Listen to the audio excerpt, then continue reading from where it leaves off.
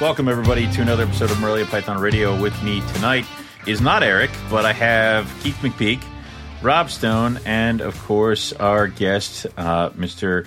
Craig Trumbower. We're going to talk with him about basically just snake stuff, herping, everything else we've seen on this, or his kind of insights into our beloved hobby and what we're at with this. Eric might be in and out. I'm not sure what he's doing. But, Keith, how are you? I'm doing very well. I was very excited that we had Craig coming on. So I was really looking forward to this show because he always has great insight on definitely the history of the herpetoculture. So definitely looking forward to this one. But everything's good here. Cool. Went striper fishing the other day. I don't know if you saw my little post on Facebook, but we did really well. Yeah, I did see that. You guys went nuts. That was good. Yeah, so things are good. I feel like winter's behind us and we're moving along now. Yep. That hopefully, because I'm about done with it. So, and then Rob, how are you doing? I'm great, guys. I'm super excited for the show. Super excited to talk to Craig again. This will be great. So just bringing the passion because Eric's under the weather. Yeah. He, of course, he does this thing where he's like, we're going to have this great show and this big guest. Oh, I'm feeling ill. And then he like bails on me. So that, of course, will be reflected later. And he and I will talk about that. But the last one is, I guess, what we'll see is for me, I just pulled a bunch of eggs off of from underneath my olive pythons. This is the fourth year running with olive python babies. So it's kind of like we're hitting the ground, and I'm not trying to keep track of how many clutches I got going on right now because I think I would just kind of be daunting at this point. But we got to be getting up close to 80-something eggs. So, yeah. Get those bins cleaned. Bins cleaned and incubator fired up, and we'll see how it goes. But anyway, let's quick knock around here. But we'll go ahead and bring Craig on, I think. Anyway. He's back. He's back. I'm not touching anything, and I just don't. Yeah, what do you think? I don't do anything. But Craig Trumbower, welcome to the show. How are you? I'm doing well. Thank you for having me on. Excellent. I'm not sure why, but thank you. Keith told us you might be a guy we want to talk to. So it listen, this show, Herp History, means a lot to me that you guys started, and I try to think of the people that have inspired me and have been iconic in the hobby and all. And when I think of Craig, the first thing I think of is what everybody should be in this hobby. He sets an example. He's top shelf, and he's just an icon to me and somebody I look up to. I started doing shows probably in the late 80s, early 90s. I was intimidated to go up and talk to this man back in the day. And to call him a friend now is just awesome to me. And like I say, he sets the example. He sets the bar very high. And anybody who wants to be in this hobby should really, really aspire to be like Craig. So I'm glad to call him friend. Well, thanks. Very generous words, Keith. So, Craig, why don't you just kind of take us back a little bit to the beginning of, how you got started with reptiles? Well, briefly, and I'm a talker, so hopefully you're a good editor. That or we'll break it into 2 episodes, part 1, part 2. Fine, go ahead. Well, okay. As far as back, I suppose around 1958, long time ago. I'm 74, so we were stationed at Little Rock Air Force Base. My dad was a pretty famous pilot, flew P-51s World War II, and he was a pilot there. So we were living on the base. I was down at the creek, and my BB gun shot a ribbon snake. Very proud of being able to shoot that snake. And I was bragging about it to my 5th grade classmates, and my teacher overheard me. And I was initially educated as a teacher, and this is where teachers, which we all should aspire to be in some way, have their story. And she challenged me. She said, well, why did you kill that snake? And I said, well, because it's a snake. And she goes, you need to go to the library and do a book report on snakes. And so it kind of started. Next time I went down there, I caught that ribbon snake, the next one. And I brought it back. My dad didn't like snakes. And I can remember early in Orlando when we were stationed there that there was a big eastern diamondback in the neighborhood on a canal bank. And, of course, Dad was a pretty good shot. And they called him, and he took his military .45 and shot this thing, big snake. I mean, like 6 feet. But I remember the construct of color and pattern in the sunlight splattered with a little red blood and the rattle. And it totally mesmerized me. It never left me, even though, later on I killed that ribbon snake. And so anyway, it kind of started like that. And then, from there, went through a really rough time as a kid. My dad was killed in a boating accident. I was with him, and I wrote about that in my book because I felt like everybody can relate to losing somebody. And I lost him at 10, and it was very difficult. So, but and I was kind of shipped off to my grandfather's farm for the summer, which, well, my mom got things in order, which really was probably a great thing.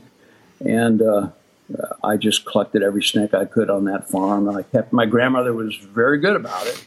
Okay. And really got into it. And she said, well, you need to read about snakes. You can't just catch them. And I mean, so I had good encouragement to do the right things, and I just couldn't get enough of it. And then, of course, when I went home at the end of the summer, being, 10 years old, I was pretty good at milking old mom because, her poor son lost his dad, so I'm going to take advantage of that and have a snake collection. And pretty soon I was collecting old TV sets. You pull the picture tubes out.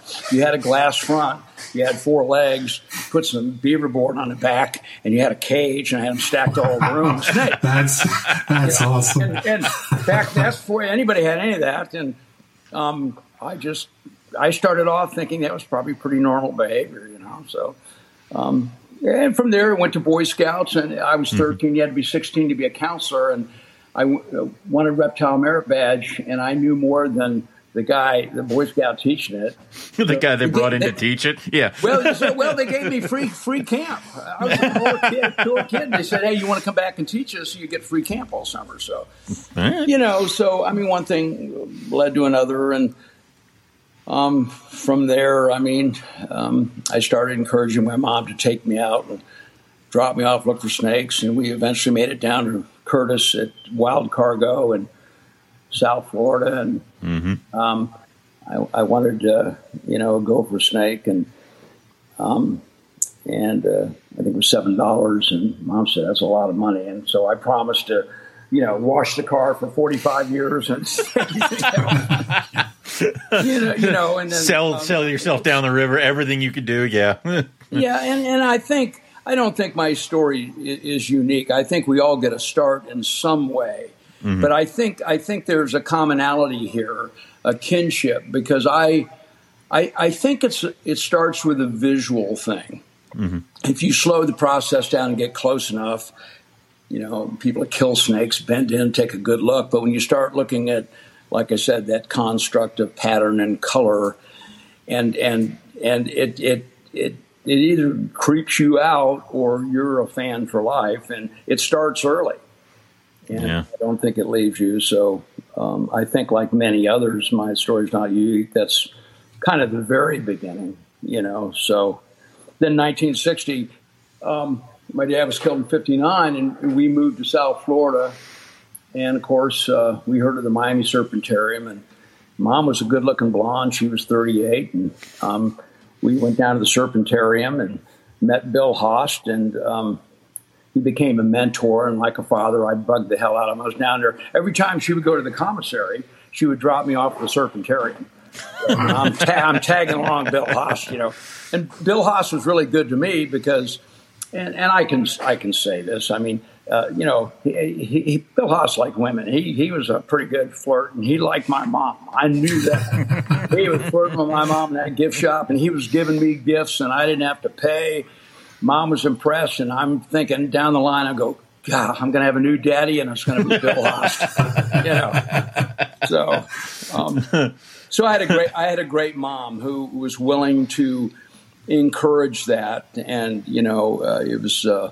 it was a tough go without that dad, and we didn't get any benefits really from the military. It was a 5-year delay for some reason, and we were poor. I never felt like that, but Bill Haas took me under his wing, and then old Frank Weed Sr. down in Fort Lauderdale off Flamingo Road. We went out there, and he'd have 2 big screen box cages, one with water snakes and another one with corn snakes. And he had a little aquarium with scarlet king snakes. Mm-hmm. And man, I wanted one of those, but they were $5. And so he took me under his arm and said, well, come on, grab a flashlight. We're going to go catch one. And on both sides of Flamingo Road were Australian pines that were planted back in the 1920s. And he would walk along those at nighttime and collect them. And sure enough, we found one. So for the generosity of men willing to take time, and that's why I tell guys at shows, man, hey, concentrate on these kids. Give them a snake, encourage them, and just to that note. So years ago, I gave a kid a corn snake. His mom really couldn't afford it. I gave him an oak tea corn. And so a few years ago, we're at the show, and I just have a little table now. It's no big deal. And I'm sitting there, and I looked at Linda, and I said, man, look at this guy coming in. He's got to be like 6'9", and you would notice that. And he keeps walking and walking. I said, wow, he's coming right over here. And he walks right up to my table. And he says, you don't remember me? He said, but I want to tell you something. He said, I was in Orlando for the weekend, saw the show. You gave me a corn snake years ago. I just got my PhD in herpetology. Jesus. And he said, you started that. So you never know. And he said, I got to go. Just wanted to say hi and left. And so, you never know. No. And we need more of that. Yeah. I coined this term, the planet snake tune, which includes herpetology and herpetoculture and all of us. And I think it's pretty fitting, but the planet needs more of that. And if we're going to overcome the obstacles that are happening, like in Florida with Fish and Game lately and these monstrous things, the only way to do that, really, is to educate with all the right reasons the next generations coming up, and not just make it about drawers and snakes and money.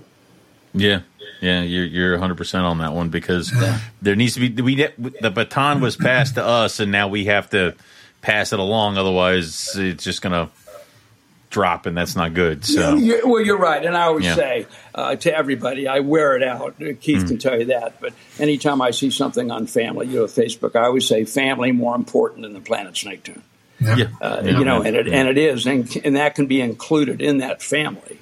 Mm-hmm. But we need a little more of that. So, yeah, agree. So you mentioned Bill Haas. Is there really anybody else you really looked up to?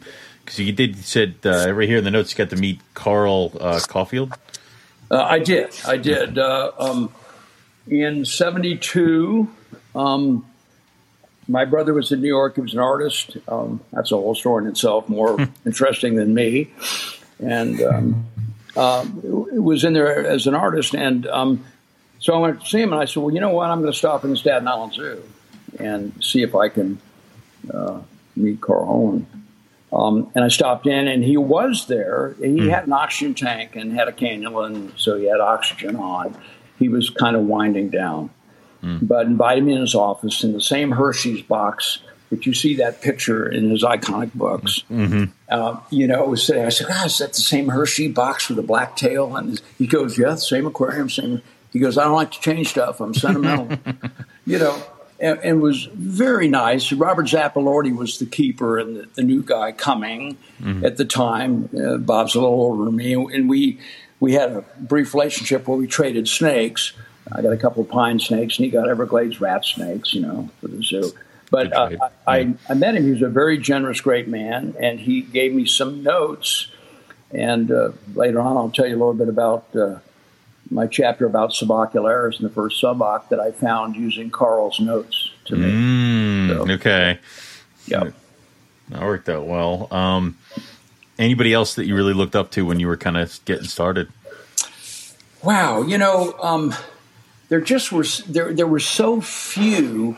Bern Bechtel, Dr. Bechtel, was such a wonderful gentleman. He lived in Valdosta at the time. I was in Tallahassee then as well, and getting started. And he took me under his wing, and he started the father of genetics, the Gregor Mendel of that time. With his corn snakes, he and Palmer at the North Carolina State Museum, and so every time they were going to flip back, of course, snail mail back then, flip snakes back and forth, and their albinos and their hets, they'd call me and they go, "Hey, you have time to run up North Carolina?" And of course I'd go up and collect.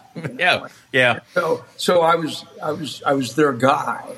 Their Uber is guys, but really got to know him and his wife, and I actually met him hunting in Okatee. I was out there, and then I was flipping logs, and it was early, I guess, 70s. I forget, but I saw this guy coming across the pine forest in a white shirt. I said, "Oh, it's a landowner." Damn, Usually I had permission, and I did back then, and they were very good before the stampede. But I had crossed a fence, so I figured, I go, "Shit, here comes the landowner." And he comes walking up to me, a wiry little guy, and his, blood from blackberry bramble, and looked at me and he said, "Did you get one? Did you catch one?" I didn't know what to say, and I went, "No." He goes, "No. What's in the bag?" And I went, "Corn snake." And anyways, Vern Bechtel. He puts me down and he goes, "Dr. Bechtel here." He said, "I've just not having much luck, but it's a great day, isn't it? And just full of energy."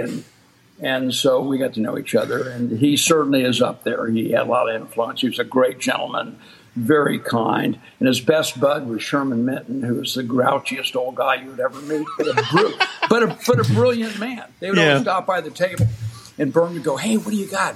Oh, look at this morph." And it just made you feel so important.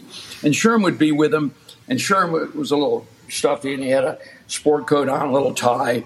And he's looking around. He's going, "What am I doing in this building with these people with tattoos and nose rings?" He was very conservative. And I had long hair by that time. And, and he looked at me like my dad would have looked at me like, "Give me 2 minutes, I'll cut that shit off so quick." So, but in the meantime, Vern is, sitting there. Vern's going, "God, this is great, Craig. This is so good. Man, we got to write this. And what are you going to call this morph?" He goes, "Let me think about this. And let me send you some tyrosine information," and, stuff way over my head at the time. And so, he's right up there. And there's so many, really. There weren't that many, people. And there were parallel people my age, certainly Ernie Wagner on the West Coast, and Lloyd and Sonny Lemke. They were there. And, Barney Tomberlin and Jim Brockett from Western Zoological. And Ron Cobble at East Bay Vivarium. I always tell a story. I don't know if he appreciates it, but I stopped in there once, and they just got some Negritas in, and we went over there to see him because we wanted to buy them. We knew there were like 5 of them, and he pulls them out of the bag, and he's and I may have said this in my last interview, but so he pulls the probes out, and he probes, and then he sticks it in his mouth and lubricates it.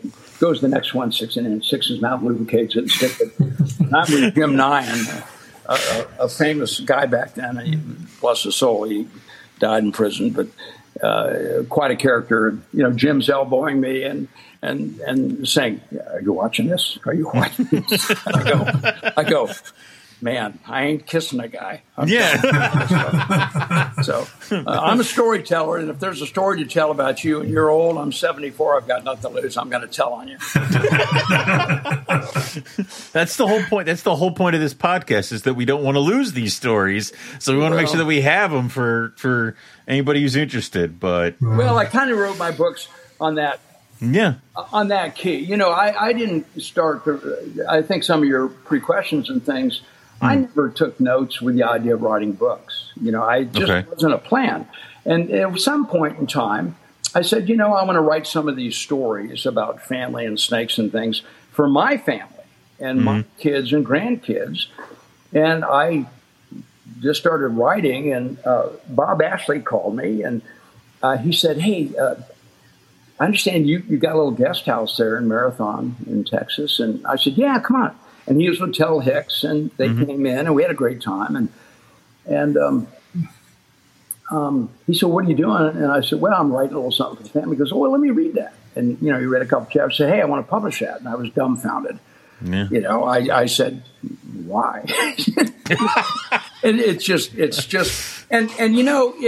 the reason I wrote that is to really, everybody has equally important and unique and cool stories to tell, especially if you're a Herp guy. Mm-hmm. And I kind of did it to encourage others to write their stuff down, even if it's for their family. Mm-hmm. Because you've got to admit, you go to Australia, you go to this place, that you have stories to tell, and some of them are funny and some of them are scary, but they're worth sharing. Yeah, you're 100% on that one. Yeah. So no intentions of writing the books, but did you take notes from like the field, from herping? What was a good spot? What was a good find? I did not written down. It comes from my memory, and of course, there lies. I've been accused of having a very generous, creative mind. I'm pretty accurate in lengths and weights because I'm old school. It's not an 8-foot rattlesnake; it's 5.5. But I think I did it fairly honest, as I remember. And but there was never any intention to kind of record it. I recorded notes when I was in the crotalids and everything, in search of all the rattlesnakes to match Carl's thing, and as Nearctic snakes, all the North American snakes. I did take notes and stuff, and I have piles of that stuff that when I die, kids are going to come in and they're going to say, "What is all this stuff, man?" And I got a big black garbage bag. A lot of stuff's going in there. Yeah. Tell him, Keith better come and visit right now. Yeah, and he better come get him. I got a lot of good stuff to give to you guys. Yeah. I got stuff that I think is incredibly neat and valuable. I have signed stuff. I have tons of stuff. I'm like Dave Barker, who, unbeknownst to most, probably has the most complete herpetological library. Where he's got the coolest stuff. And I have lots and tons of stuff that doesn't mean anything to anybody. And at this point, if you come to see me, I have masking tape, and I say, "Well, if you want it, put your name on it." Put your name on it. So, when I die, you come in and you go, "Hey, Keith wants this, man." Yeah. Everything says Keith on it. Just put it in the bin. Yeah. Okay. I have donated a lot of stuff to USARC. We've raised some pretty good money. I had some Klauber signed rattlesnake books, and wow. And it's time. It's time, and I would like to see it go to good use and stuff. And I would encourage everybody to. That's a whole different subject. We've fallen short in protecting ourselves, and it's our fault because we're a cheap industry. Nobody wants to spend $1,000 a year, to give because we want a free hobby. Mm-hmm. And even bass fishermen, pay something and do something. So if we're going to do that down the line, things are falling very quickly, and it's going to take, more than a couple guys. We really, we need to step it up and do some major things. So I would encourage everyone to give. Yeah, definitely. It's something, especially with all the stuff that's going on down in Florida this past couple of weeks. So yeah, certainly. And there's so many levels to that story to talk about, kind of on both sides. But it's the idea that could even happen. The PR alone for any business, state agency, or anything else is insanely ridiculous. Yeah. If it were cats, and we euthanize cats. A woman has 90 cats. You go pick them up. What are you going to do? And they euthanize them. But the idea of a nail gun and plywood, nobody would put up with that. But here again, the subject is, and this is the problem with law. It's the subject of the snake. Yeah. And, you have a congressman who says, "Hey, Bill, I got Bill 4710. Will you help me on that?" And says, "Yeah, what do you got?" "Oh, 63. You can't. we don't want anybody to have any snakes next door. He goes, snakes? Why do people have 100 snakes? And he goes, oh, sure, I'll sign that. Well, without really ever understanding much about that. And it's really has a lot to do with the subject matter. Yeah, it does. So comparing the reptile hobby that you kind of entered and did a lot of your work in to now, what's the real big difference? What was it like kind of back then getting into it? Well, it wasn't about breeding. Nobody was breeding snakes. People didn't know how to breed snakes. I mean, when you had people that hatched eggs caught something that was gravid, something that was laid eggs, or that's just the truth. Fisher, the curator of reptile at the time at the LA Zoo, had a big Burmese python, and they would get eggs, they'd get breeding, but they could never hatch them. It was rudimentary. And finally, this big female laid in a huge, it was an end-capped LA Zoo and had a big water pond, and it laid eggs in the pond. And, Harvey Fisher got there and he said, oh, damn, man, but he set them up anyway, and they all hatched. Well, the story there is that they needed a lot more moisture. They were Burmese pythons. And, you never thought to say, hey, these things come from Burma. It's soaking wet over there.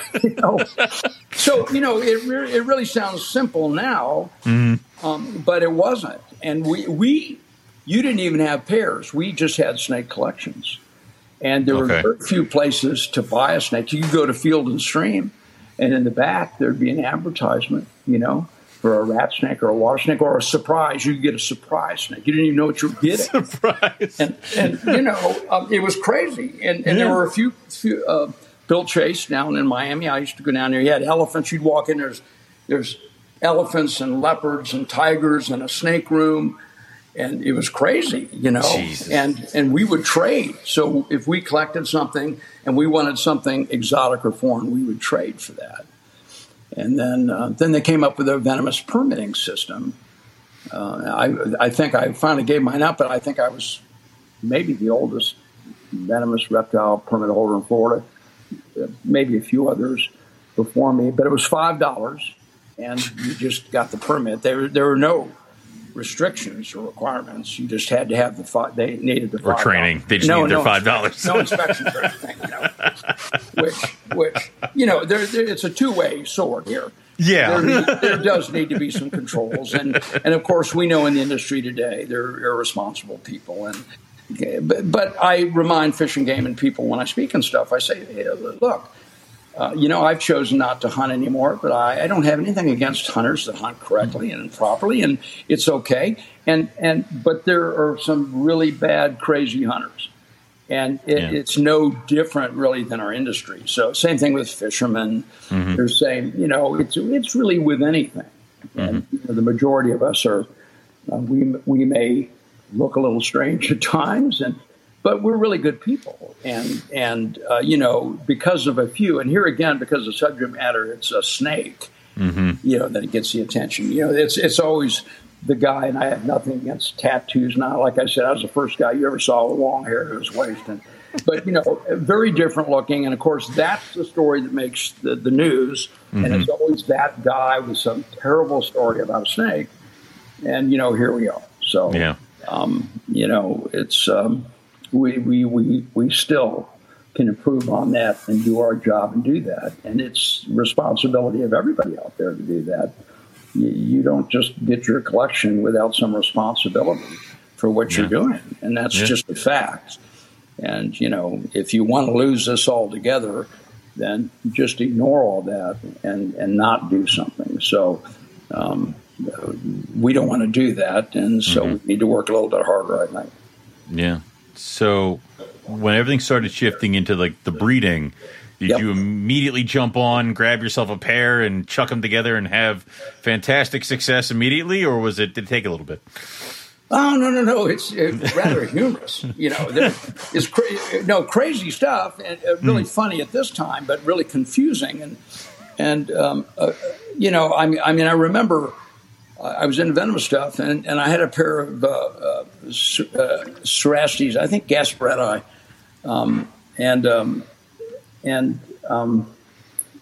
they're supposed to be live bearers, and from all the information I had, and they locked up and they bred, and she laid eggs. And I went, what? Wait a minute. These are viviparous, not oviviparous. And then, check this out. They hatched in 5 days. So, they retain the egg till the right amount of moisture. It's all because of the desert. But, there's nothing stuff written down back then. Everything was so new, but it was really, really fun because everything was so new. That's cool. I got a bunch of baby rhino vipers. And you know how gorgeous animals are, and had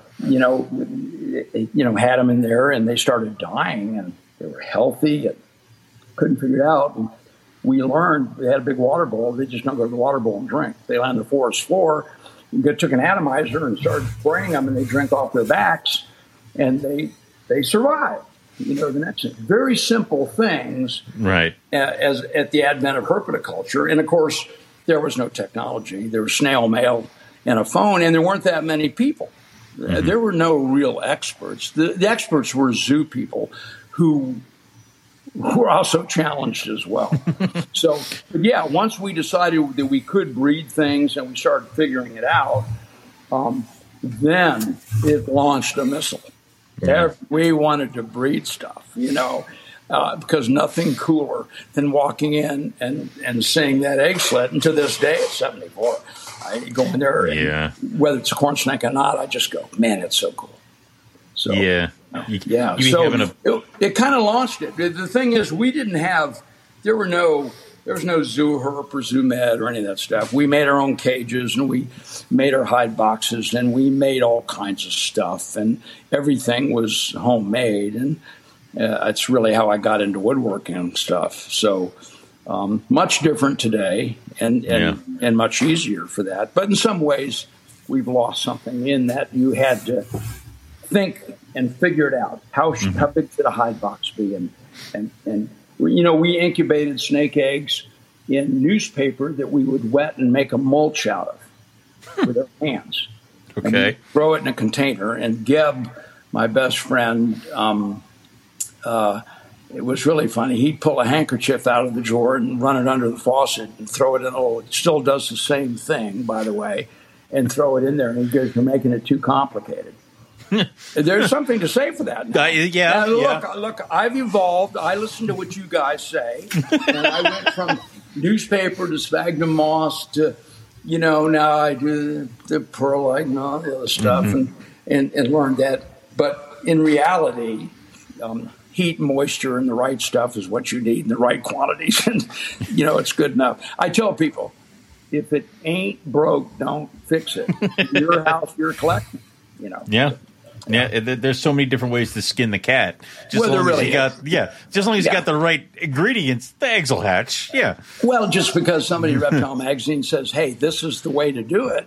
Yeah. And you say, "Well, let's see, I got an 87% hatching rate. Gosh, I think I need 95%. Well, you're probably not going to get it. You're going to use the new thing and get 87% where you are if you have the basic principles intact. So Keith also does a lot of woodworking for his cages. Can you talk about that a little bit and kind of the appeal of the craftsmanship aspect of that? Yeah, I build tables and carved wood and inlay snakes, rattlesnakes, and stuff, and make these boxes and do stuff. It's a passion of mine, and I know Keith's pretty good too. But it's always gone hand in hand. So all of my cages are they're all wood, glass fronted, all hand built, even the light hoods, which are above, like the sun. And I do have one set of drawers and things, but I want to go into a room and I want to see the snake. Right. It teaches me not only about that particular specimen, what that male or female is doing, it teaches me about the species. Mm-hmm. And I'm not the smartest guy on the block, and I can't say what I've contributed or anything, but I will say, other than Tommy Crutchfield, I've probably had as many or more species of snakes, venomous, non-venomous, than anybody who's out there today. I've gone through elapids and, from stupid stuff. Skip the mambas real quickly, Jameson's mamas and black mamas. I mean, maybe a Western or something, okay, but certain snakes need to stay out there. Forest cobra is another one. King cobras are extremely smart. You better be a smart guy, and I'm not. So, but I have had a lot of species and learned. And so, what I wanted to learn, I wanted to look through front cages, and I wanted to enjoy that. I want to walk in with a cup of coffee and look at stuff, And I'm not slamming guys. It's a very convenient, effective way to do it. And I have a set of doors that I made,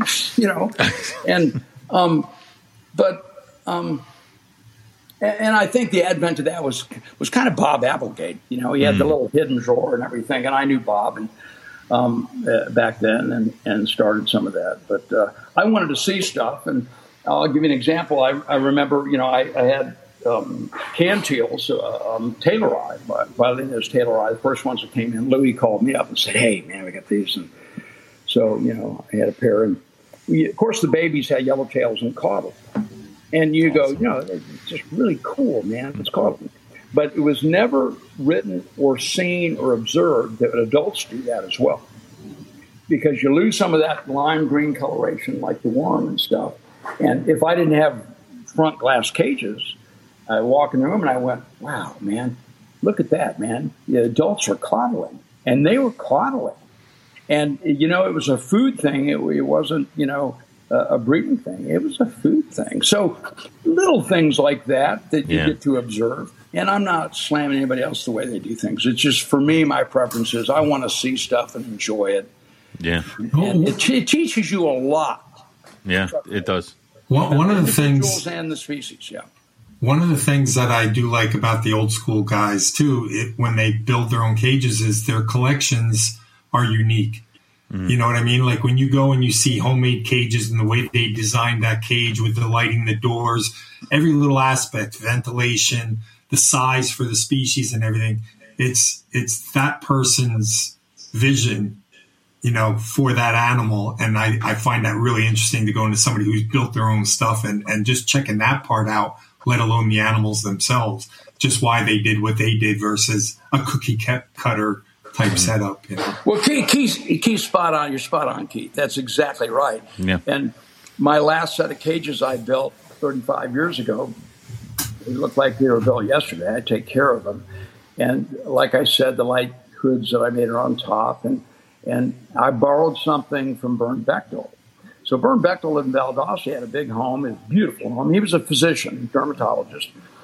And he and Betty were in there. And you'd walk in this beautiful antique furniture living room, and then right in the living room were all these snake cages. And Bern would build his own, but listen, Bern would take some plywood, put it together with nails and plywood, you know how that works. And then he had a bucket of white, it looked like whitewash, but it was paint, and it was open with a brushing. And when the snake would defecate, he'd scoop the chips out, take the white paint, and slap it in the bottom to clean it. He took the snake out and put it in the cage. And so there was stuff drying and stuff. But in each cage, he had an elevated hide box. And he used tongue depressors from his practice and made a little groove and slid that box in with a hole. All of my cages have that. Mm-hmm. So for arboreal stuff, they use it. Mm-hmm. But you'd be surprised in captivity, of course, captive conditions, a lot of things feel more secure. They get up there and they go and elevate and stay up there. So lots of little things in those cages. Double screen that I use, not screen, but I used 1/8-inch hardware, which I sprayed with a hard enamel, so I made it slippery. Couldn't rub their nose. And I used double screening so that you couldn't accidentally get nailed through, the cage. But things that evolved and went along the way and did that. And I've loved the way I've done it. And like I hear again, I'm not criticizing anybody else, but I wrote a chapter exactly on how to build those cages and, measurements and everything. Coffee in the Wood Shop. It really is probably whiskey in the wood shop. But Bob Ashley, I'm the only book. All of his books, his eco books, have made it into the national park system. And I'm the only book that's not in there because, an occasional F-bomb, and I'm just world famous for. I don't mean to, all my little grandkids cuss because of me, and my kids hate me. So, but I'm just saying. That punctuates the story. Yeah, thank you. It enhances it. But that's awesome. I know we I know that the two other guys on here can definitely relate with like stories and friendships and going out and herping and stuff like that. I know you said it was partly because you wanted the stories to make sure they lived on for your family and your kids and stuff like that. But is it also just to make sure that some of that stuff that adventures you went on with some of these guys herping around kind of just stuck out there and remained? Oh, absolutely. It's as much about the people surrounding what we do.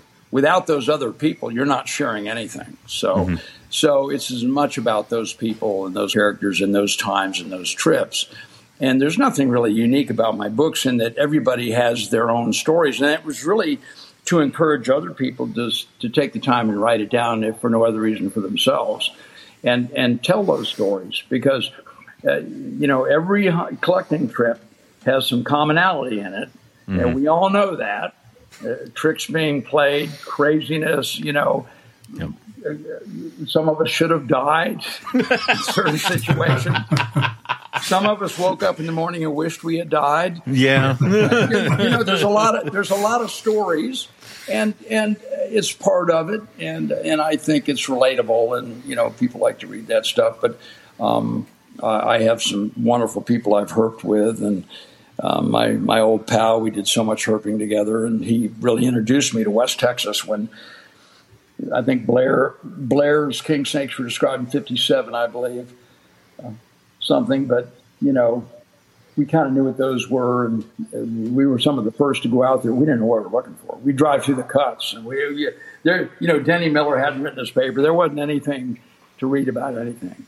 And the Davis Mountain king snake was a different species. It wasn't related to Blair's, and Alterna was separate. So anyway, but it's as much, if not more, about the people, and those things. And I included my family almost every year in these adventures. They wanted to go to Disney World, but I said, the hell with that. We're going to go snake hunting. Oh, Dad, not again. They look back now and they say, it was the best time of your life. We had great times, and you'd see stuff cross the road that weren't snakes, and we shared all that. Of course, they were asleep by 10, and then you could really get into collecting, So, but I would encourage people to include their families, and especially their children, just for the adventure itself. So, is there? That's great, Greg.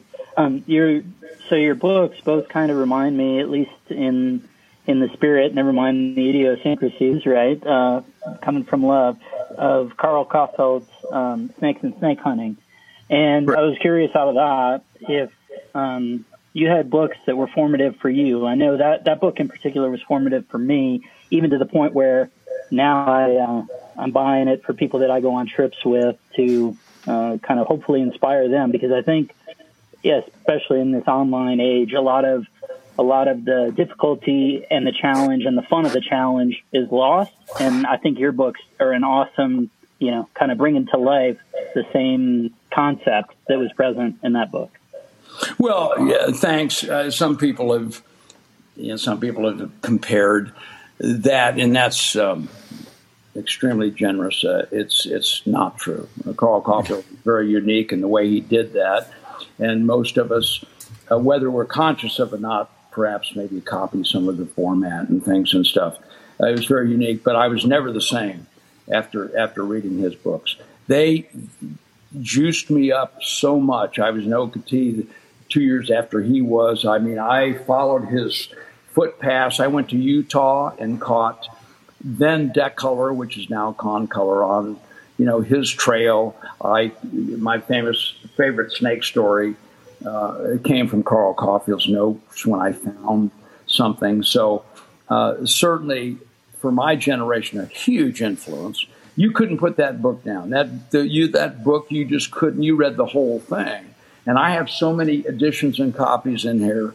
I can't go anywhere, and if something's for sale, it's Linda goes, really? What do we have?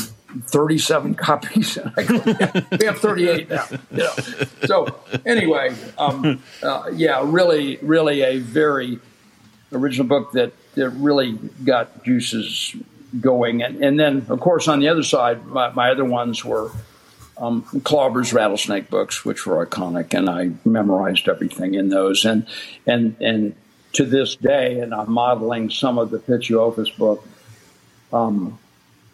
after these books, because I just love the format. We're Write and Write. So the handbooks of Write and Write, everybody should have. Names have changed, genus, which is all different. So it drives me absolutely crazy. And I can't keep up with Morse, which I don't try to. And I can't keep up. I'm still calling stuff Bufo, and it's changed 2 or 3 times. I think Bufo's gone. Yeah. Say, you do realize that that's no longer, and I go, I really don't care. Just tell me what. I know what I'm talking about. I just mentally can't. I'm not Harry Green, never will be, not even a part of it. Harry Green can look at something, and that's why he's Harry Green. That's not me. Every time something changes, I go, damn it, man, why did you do that? And then, in some things, like we talk about, change in Everglades rat snake, it was an Everglades rat snake. It was an Everglades, generally speaking. A black rat snake must be black, and there was some. It told you common nomenclature. So now we have the eastern rat snake, which tells you nothing, right? And so all this stuff kind of drives me crazy. It doesn't matter what I think. So I just tell people, I go, it really doesn't really matter. Tell me where the animal's from. What does it look like? And that's what tells you something, So that's a line from Gary Keyser. It's always really good. Gary always says, well, no, I don't care. Just tell me where it's from. So he's a great Rosie Boa guy, probably knows more than anybody. And when we talk about localities and stuff, he goes, I don't care what you're going to call it, or cut eye, or whatever we've changed. Just tell me where it's from. So, yeah, something to say. Yeah. Keep it simple. Yeah, I like it. Herpetologists don't like to listen to my babble. I'm an avocational herpetologist at best, certainly not a professional one, and I'm proud to be a herpetoculturist, and proud to have that passion for all that stuff. Definitely. So, is there a species that you were hoping to find throughout all of your herping? Yes. You just were not able to tick off your list? No, and it drives me nuts. It drives me. Well, first of all, let me be real clear here. Yeah. Because I wrote a chapter about Alterna, and I bred Alterna early, and a lot of them, and I have pictures all around about Alterna. My name gets associated. I want to say this again. I said last time, I'm the world's worst Alterna collector. I lived there for 10 years, and I found a small handful where people go out and find 2. They come down from New York in one night, and it's just what it is. I mean, on other things I've done well, but it's just one of my things. But something I would love to have found, I found 2 dead specimens, both in orange groves, are short-tailed snakes, which are now Lampropeltis. They're a king snake, and a very, very long snake, a little short tail, very strange snake, and very sandy mid-Florida environments. So I found 2 dead, on sandy roads in orange groves, but I'd love to find one. And of course, Keith will relate to this, who wouldn't, but I would have loved to have been able to go over and at least find and see a round island boa. It's a very cool viperine-looking, cool thing. Yeah. They're working with trying to reestablish on a couple other islands, and the numbers are not good, probably sustainable. But of course, with part of our industry, if nobody has it, they want to get it by any means. But hopefully, that's not the case. But would love to, stumble across something like that. And we all have that stuff. Oh, yeah. Yeah. Yeah. I mean, I can't really tell you the truth. Round Island boa sounds really good for this program. A short-tailed snake, because they're really rare. I can't just tell you my real thing. I like to find a garter snake and, a water snake. I'm a terrible collector. It's just, I'm just old, so the numbers I think it doesn't matter what it is, because, I mean, I'll be mowing my lawn and an American toad will start hopping across my lawn. Lawnmower stopped in the middle of the yard, half done, I'm running after a toad. And my wife's like, what are you doing? It's like the lawnmower's going down the hill now, and I got a toad, though. Like, I think it doesn't matter what it is, so... Well, but that little story is to the point of this, of what you're doing here tonight. That little story here is you have a passion for all of that. Right. If you stop and look at Carolinensis, and an old, and you stop and look at anything, instead of the few people that say, oh, it's a junk snake and pushed off the road or this or that, you either have that or you don't. And it's you see that thing hopping across the thing. Not only do you get it out of your way, you pick it up. Of course, your hand is full of toad shit, and everything else. But you're looking at it, right? Yeah. You're examining it, and you're looking at it. And today we look at it, we go, "Wow, I think it's a morph." An American toad. This sunlight, I think it's a little greener. It should be. What are we going to call it? So, God no, little dinker project. Yeah. So, in the same kind of vein, is there a favorite species that you found that was like this catch is my favorite?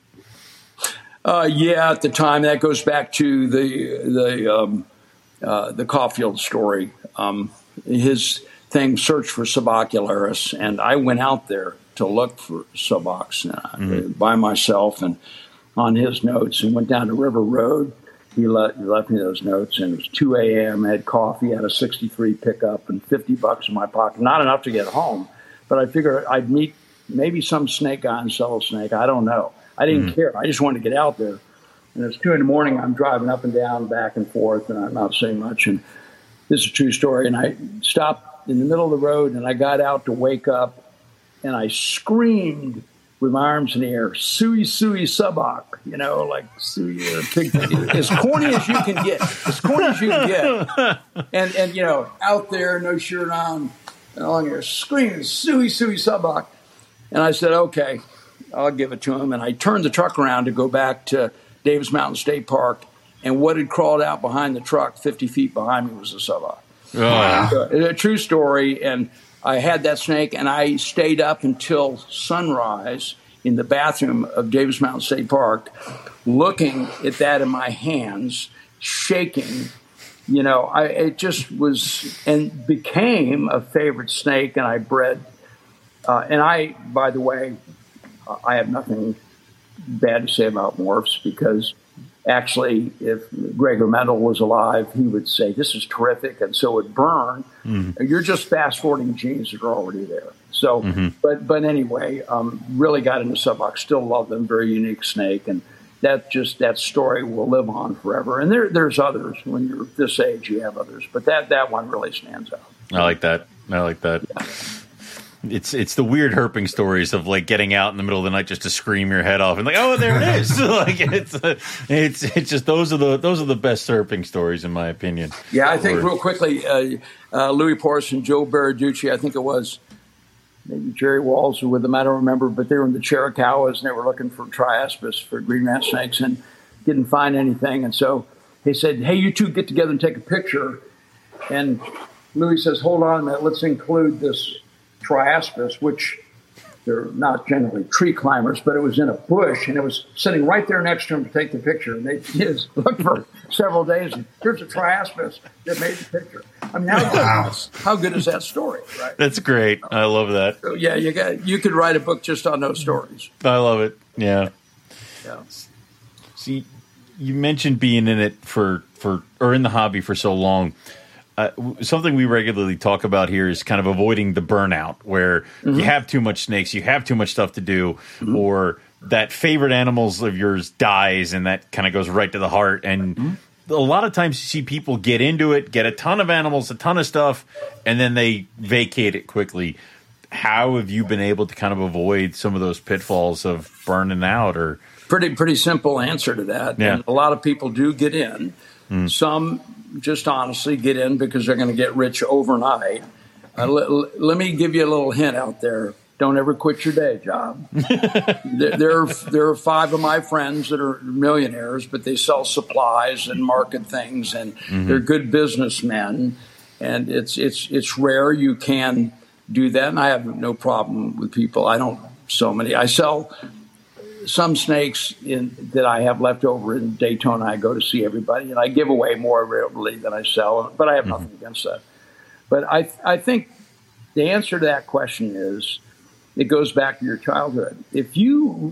My favorite word is passion. And I said in the last thing, if you're truly passionate and you understand that word, it never leaves you. So you don't just get in and get out. If something breaks your heart and you're still passionate, you go, well, I have to do better and figure out why.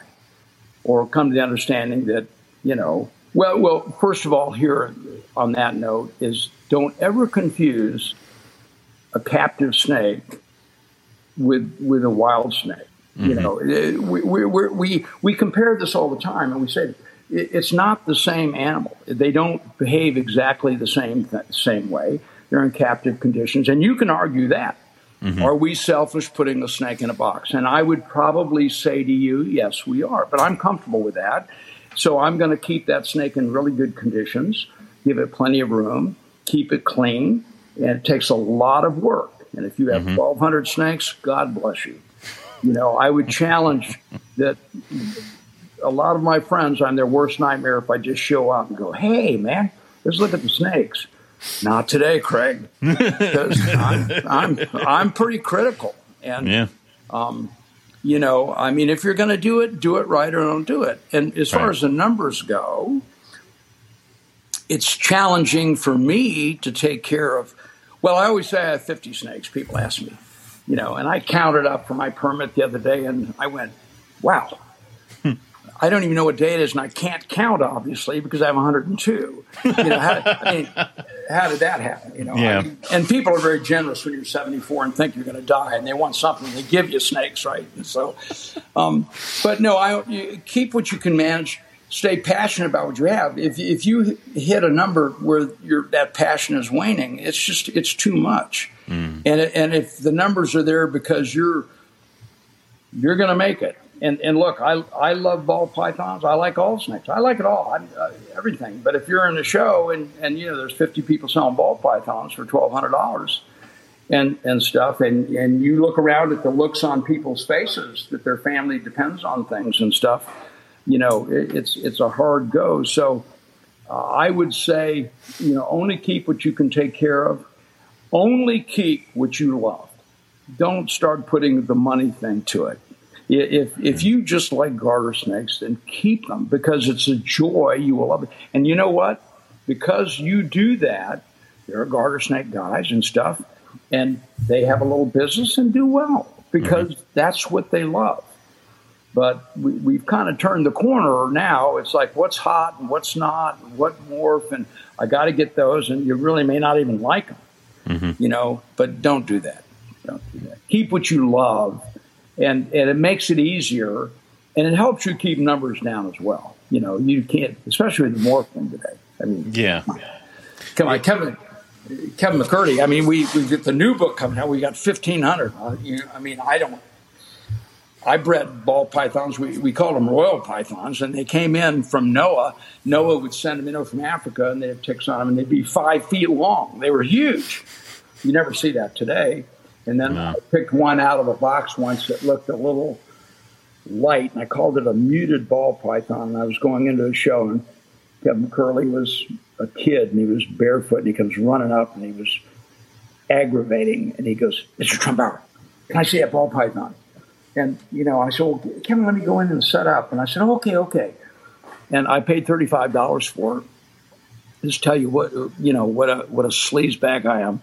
I told Kevin I always felt guilty about this, but he got the last laugh. So I paid $35, and he goes, what do you want for that? I said, well, it's a muted ball python. So I just added a 0, 350. And he goes, okay. I was shocked. And Linda was mad at me for saying that. 350, right? So fast forward 4 or 5 years, he comes over, and now it's not Mr. Trumbower. It's Craig, come on over to the table. I go to the table, and there's these hypo-looking ball pythons, and guess how much they were? 35, 350, added a 0, 35 bucks a piece. And so, you know, I am not the smart guy. Sometimes, you know, certainly not a good business guy. Yeah. That's awesome, though. Do you kind of feel sometimes that some people might get lost in the clout? They want to be known for breeding something, especially if it's something rare. I know Keith definitely has that problem with, you know, everybody wanting to do bull and eye and things like that. They want to have that. I don't think there's anything wrong with that. Yeah. I think that's just a natural part of who we are. I'm old muscle cars, and my son's a captain in law enforcement, and I drive him nuts, and and I'm still tearing up the streets at 74 and stuff, and it's getting off the track, but it's shit. I don't even know where I was going here. What was the question again? Do you think that some people kind of want that? To be famous for doing something. So no, I think that's just a natural thing. I don't think there's anything wrong with it. Mm-hmm. And I told Keith I had Boland's. Tracy sent them to me. They bred on Christmas Eve, and I woke up in the morning and the male was dead. And of course, Linda commented, and she goes, "Well, it's a pretty good lay, I guess." And I'm bored. I mean, there weren't any Bolands over here, And I called Tracy, and I said, "Man, I don't know what to say, Tracy. I just don't know what happened here." And Tracy goes, "Oh, it's happened to us. Don't worry about it. I mean, they're really strange snakes." And I went, "Well, Jesus. Thank goodness, So, so no, I don't think there's anything wrong with that. I have snakes that I've been very proud of, that I've bred, some rare willardi and things at times, and I'm ecstatic, and I let people know about it, and I'm proud, and I sound proud, and there's nothing wrong with that. It's a challenge. And look, for those snakes that are hard, like Boland's and stuff, a lot of people give up. But if you're passionate, you keep saying, "I'm going to figure this thing out." Yeah. Although there are some things, you can call it a day. There are certain species for some reason that I can't breed, and everybody else can breed them, and I just have to call it a day and say, "I don't know." Yeah. So, yeah. Pick and choose the thing. This will be my second year. I got white lip pythons last year, so this will be the year where it's like, this is the year I'm like, all right, well, now it's put up or shut up time. I need to repeat it. Like, otherwise, I could have just run into it. Put up or shut up. It never works that way. As soon as you think you've had 2 good years of clutches and you think you're getting that clutch, no, they're not going to produce for 2 years or something for whatever reason. The wrench in the works. And here again, don't confuse a wild diamond python and a captive diamond python. We think we have it figured out, but we don't. The herpetoculture has only scratched the surface. There's so many variables. Boland's, I mean, look, Ari went over there and taught us so much. What a unique snake, very unique environment and where they're found. And so we bring them back, and what do? We match that. Well, that's the wrong word. You think you matched that. Ari didn't, and will admit that he didn't find out every variable there. So we're still learning and paying attention. But, Keith will breed them. When you're that kind of person, you get very disappointed, and you know how it is. You get infertile something, you go, "I can't do this. This is just kicking me." Or you say, "All right, well, I'll try it again. I'm going to do things a little different." Sometimes you have to shake up what people are telling you. I have Lineaticola gibsoni. It's the rarest of the Pituophis, and the few people have had them say no, they're absolutely fall breeders, and yeah, that's true. But Gary Kiesler's bred twice in the spring, and I think mine will probably do that, eventually too. So captive versus wild. Sometimes you just have to shake the box up. Look, if you had infertiles one year and you shake it up and do something different, the worst that's going to happen, you're going to repeat last year when you were, quote, doing everything right. Right? Right. You're not going to do any worse. So, and sometimes you learn something because it's captivity. And don't ever confuse that. I just tell people it's two different snakes. It's a captive snake and it's a wild snake. So, Do you think that herping has kind of helped you kind of peg what you could be doing for your snake in captivity? Oh, absolutely. When you find it in the wild? Okay. Yeah, I'm mainly a crotalid guy most of my life, rattlesnakes. And I brought rock back, exact rock. I mean, when I caught, when I went to the Tenajas Altus Mountains, the TAs, and caught white speckled, well, truth be known, I didn't catch them. Gary caught. I'm a terrible collector, but I brought back white granite. I put it in there. Does it make any difference? Probably not. I like the visual of that with the snake. And I try to create an environment that I think is interesting for a snake. And I also think certain snakes are at a kind of a different level. King cobras are extremely intelligent as far as snake intelligence goes. Instead of eyeballing movement, they eyeball you. They make eye contact. You put something in a cage, and they find it extremely interesting, And so, I don't know. Yeah, I pay attention to surroundings where they are, and instead of just grabbing something and moving on or photographing it, take a minute. Those TA speckles are primarily ground bird feeders. So the ones that people have that aren't feeding, I mean, I don't want to step on bird people, but find a dead bird. You know what I'm saying? And, and try, ground birds, because they're down at the bottom of the canyon.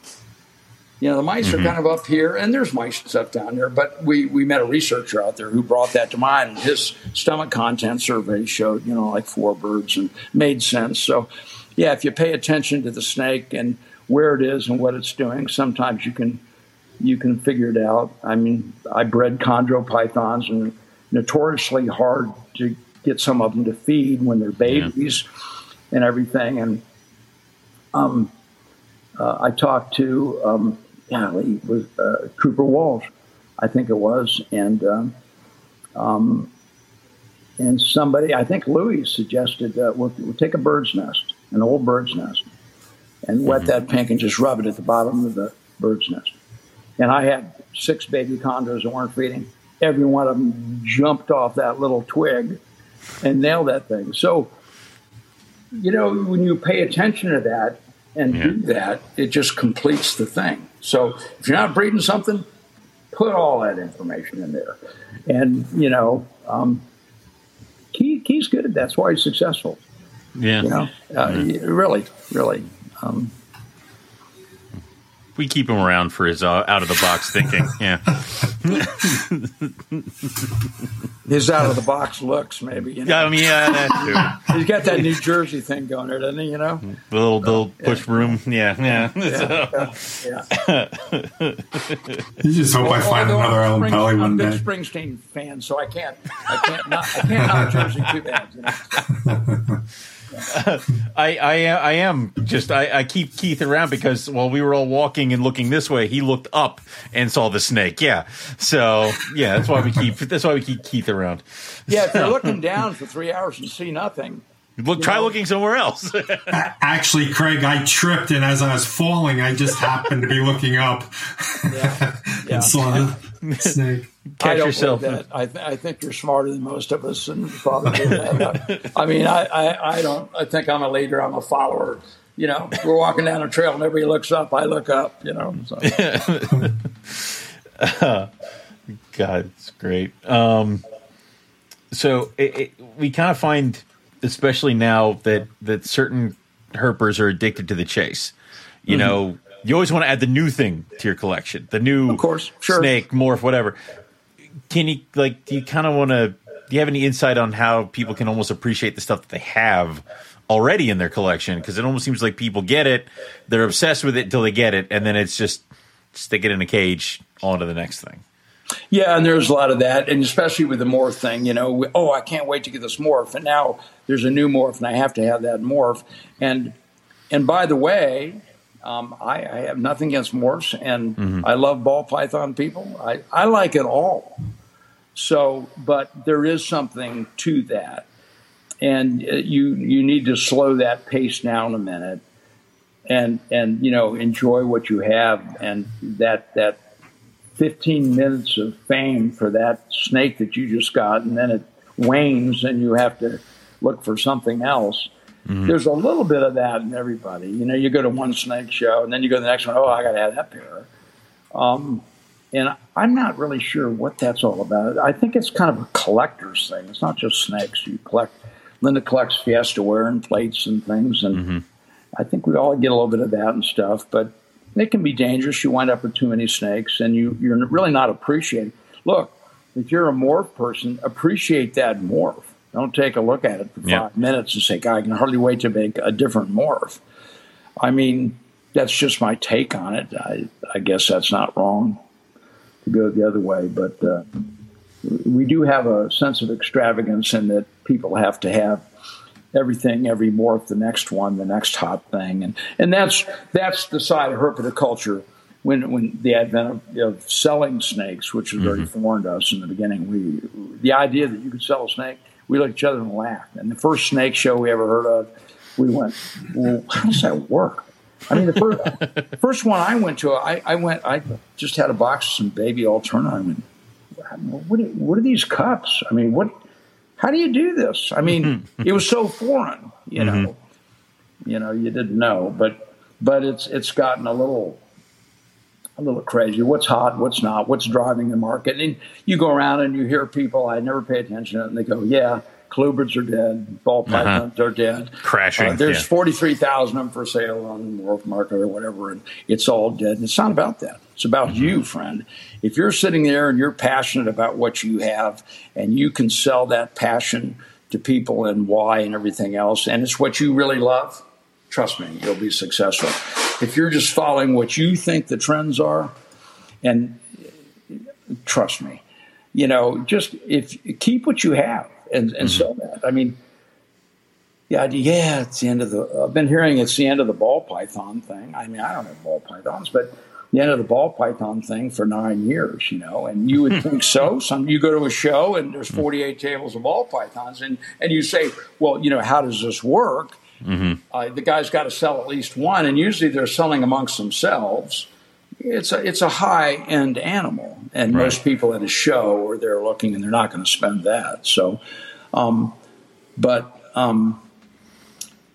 mean, I don't pay attention to that. I just keep the things I love and then sell what I love about them. I mean, as far as, why I like those snakes, and it seems to work. Cool. Very good. Have you seen shows evolving over time? Like, what was that like? Kind of see, because I know it started with the box and Alterna, and then deli cups, and then acrylic displays, and hey, pal, I got all in. Yeah. I didn't buy that stuff. I got in the shop and I made stuff, man. I made wood and stuff, and I didn't have cloth behind me. I transported big plywood, poly back things I set up with stands, pain in the butt to set up, and big pictures. I got all in on that stuff, and I thought it was great. I still think it's good. I walk around and watch things evolving, and I don't see a problem with it. I know so many people do. Here again, it's a subject of snakes, but I don't see a problem with it. And the new generation who's taken up a different notch, there's better lights, and there's things you never imagined. I mean, each show certainly exponentially got bigger and better because we need to add some lights. And, and I mean, Linda was doing little things, and I mean, it was all the marketing thing. And I mean, it was a kind of a fun time. I mean, now you can buy everything, and it's become a homogeneous blend that everything kind of looks the same. Right. And so I always stop at that unique, the one table. I always use an example. At one show I stopped, and I looked down at the kid and I went, wow, what's your story? Yeah, I'm just a student. I go, these are all, of course, I call them keeled green snakes. They're rough green snakes, and there were like 3 generations. There were babies and there were yearlings, but nothing but green snakes. And I went, this is the coolest thing in the whole show. I said, that's all you do is green snakes? I go, I love green snakes, man. I breed them, and I go, this is the coolest thing in the whole show. So he gives me 2 green snakes. I walk back, and Linda goes, seriously? Caterpillar eaters, and I took them back and gave them back. I mean, thank you so much, but because it was such a cool thing, right? Yeah. And the kid was just passionate.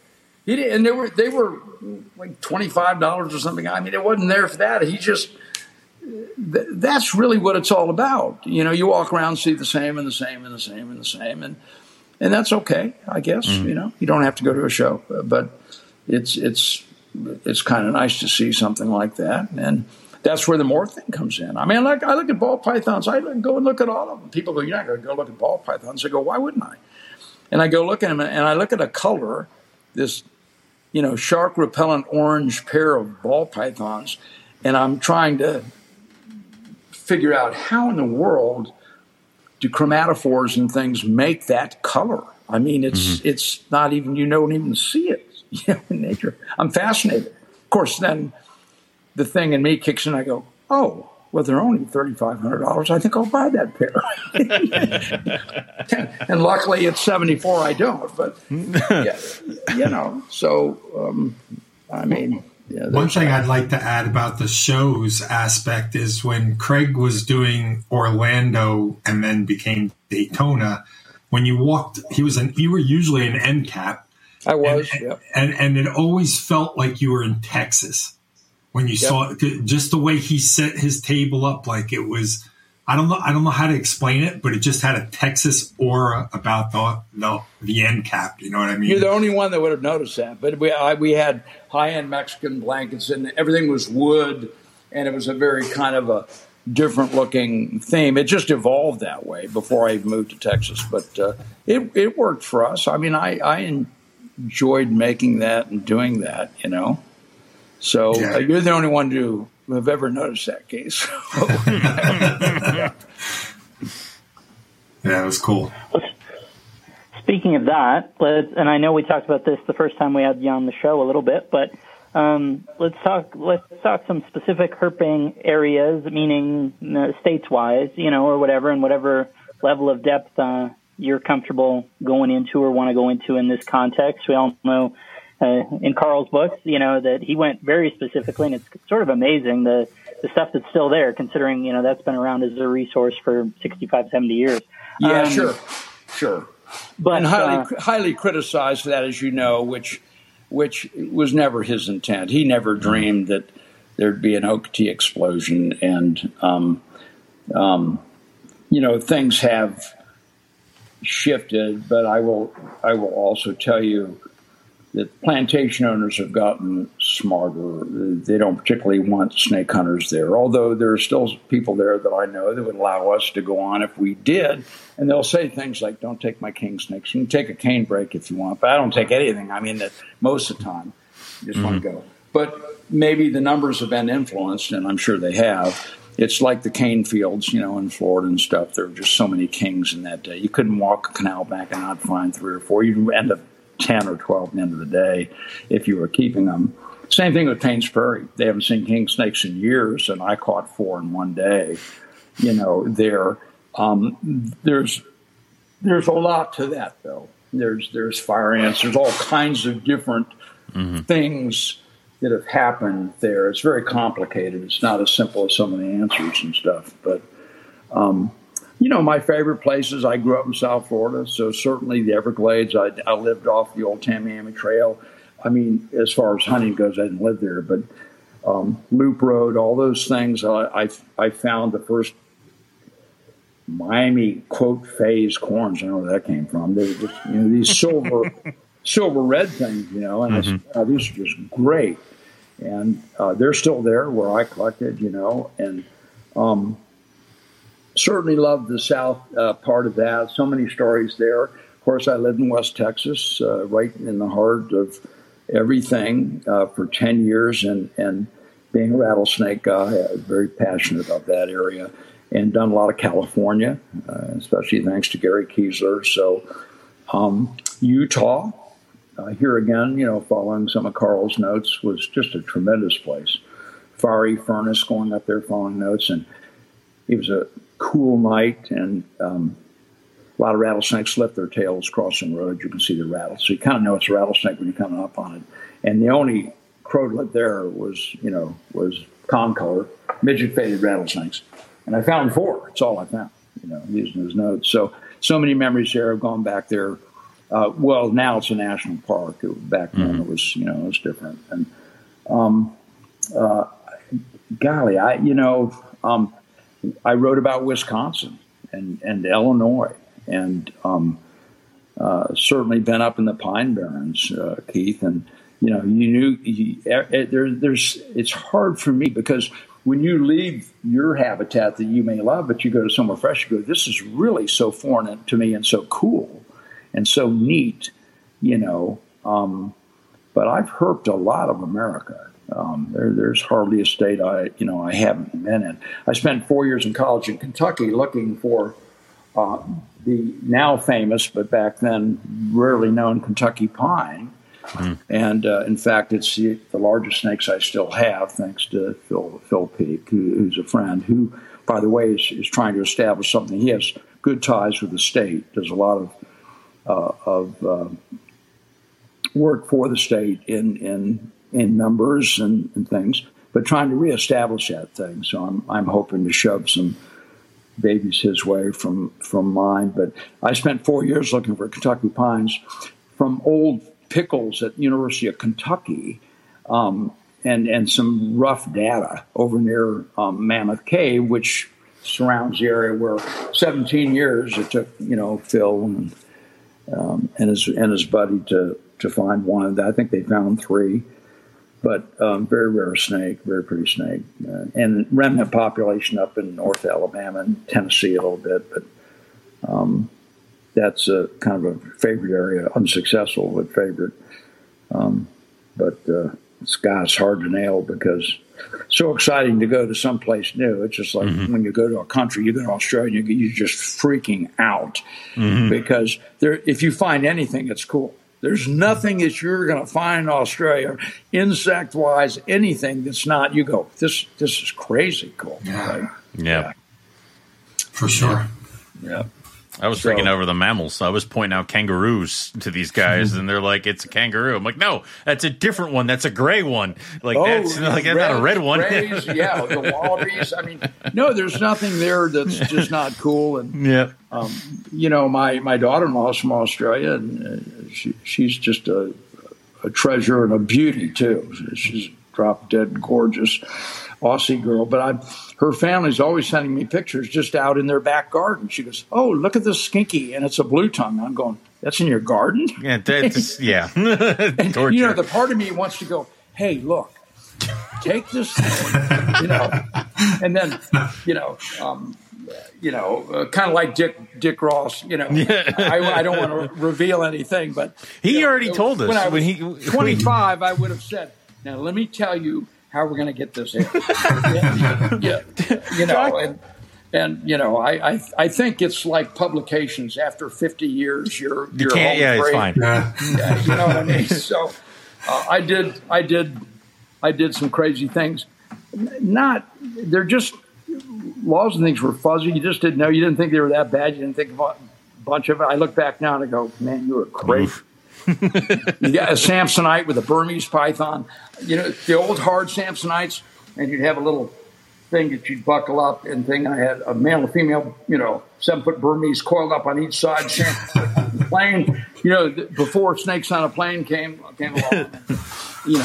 Would I do that or recommend it today? Absolutely not. But, at the time, you didn't know. There weren't that many of us. You go, well, how am I going to get these here? And, the LA Zoo wanted them. And, I went, okay, I'll put them in here, put them on a plane. I mean, there wasn't any kind of particular, you didn't know, but of course, you look back and you go, well, man, you're crazy. That's just dumb stuff. I think Dr. Ross told us he had a case full of ring pythons that he got onto a plane because he went and he did like a Doctors Without Borders in like Bismarck and just so happened to be there. And it's like, Jesus, like, are you? And he just like, nah, he just shoves them in your suitcase and off you went. I'm like, okay. So, well, look, everybody has stories. Bill Lamar's got a few famous stories that he wished weren't out there, but you know, and we all have stories. Of course, Tommy's got stories, and you know, that's too bad what happened, and maybe deserved or not. I don't know. I personally, I see all the good in Tommy, and I like Tommy, and the big side of that is that it wasn't so much maybe Tommy. I mean, you know, there's some zoos that when they wanted stuff, they made things happen and just didn't get implicated, you know, for reasons. But I know for sure that when I wanted something in a collection back before you could buy something, the only thing to do before the zoo agreements and everything, and they came together, I went to zoos. I mean, you know, I got stuff. I got first Campbell Eye out of the Dallas Zoo and stuff. But it's because they wanted something that I had. Mm-hmm. So, you know, and then rules got broken because they go, well, we need a pair of those. So, you know, and that's, I worked with LA Zoo doing that, San Diego Zoo, Dallas Zoo and stuff, and got stuff. And so, you know. That's how it goes, Wild West. Yeah. Yeah, 100%. And it's kind of, frankly, I think most, you know, relative to a lot of the stuff, right, we're in human convention. You know, it's just human laws. But I think we're kind of in a different sphere if we're saying, you know, yeah, one pair versus sort of the commercial exploitation, mass exploitation of wildlife. Those are kind of two entirely different stories, right? Yeah. 100 different shipments of 100 animals is a lot different than one shipment of one pair.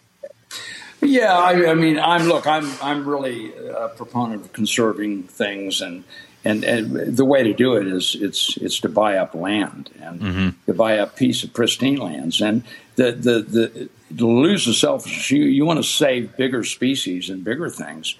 You know, you buy 100,000 acres, and no photographers, nobody gets to go on it. You're satisfied knowing that they're there, they're undisturbed. It's there, and you've done that for them. That's hard to do for people, but I absolutely. But you know what we protect and what we don't protect has become a matter of money and politics and things for sure.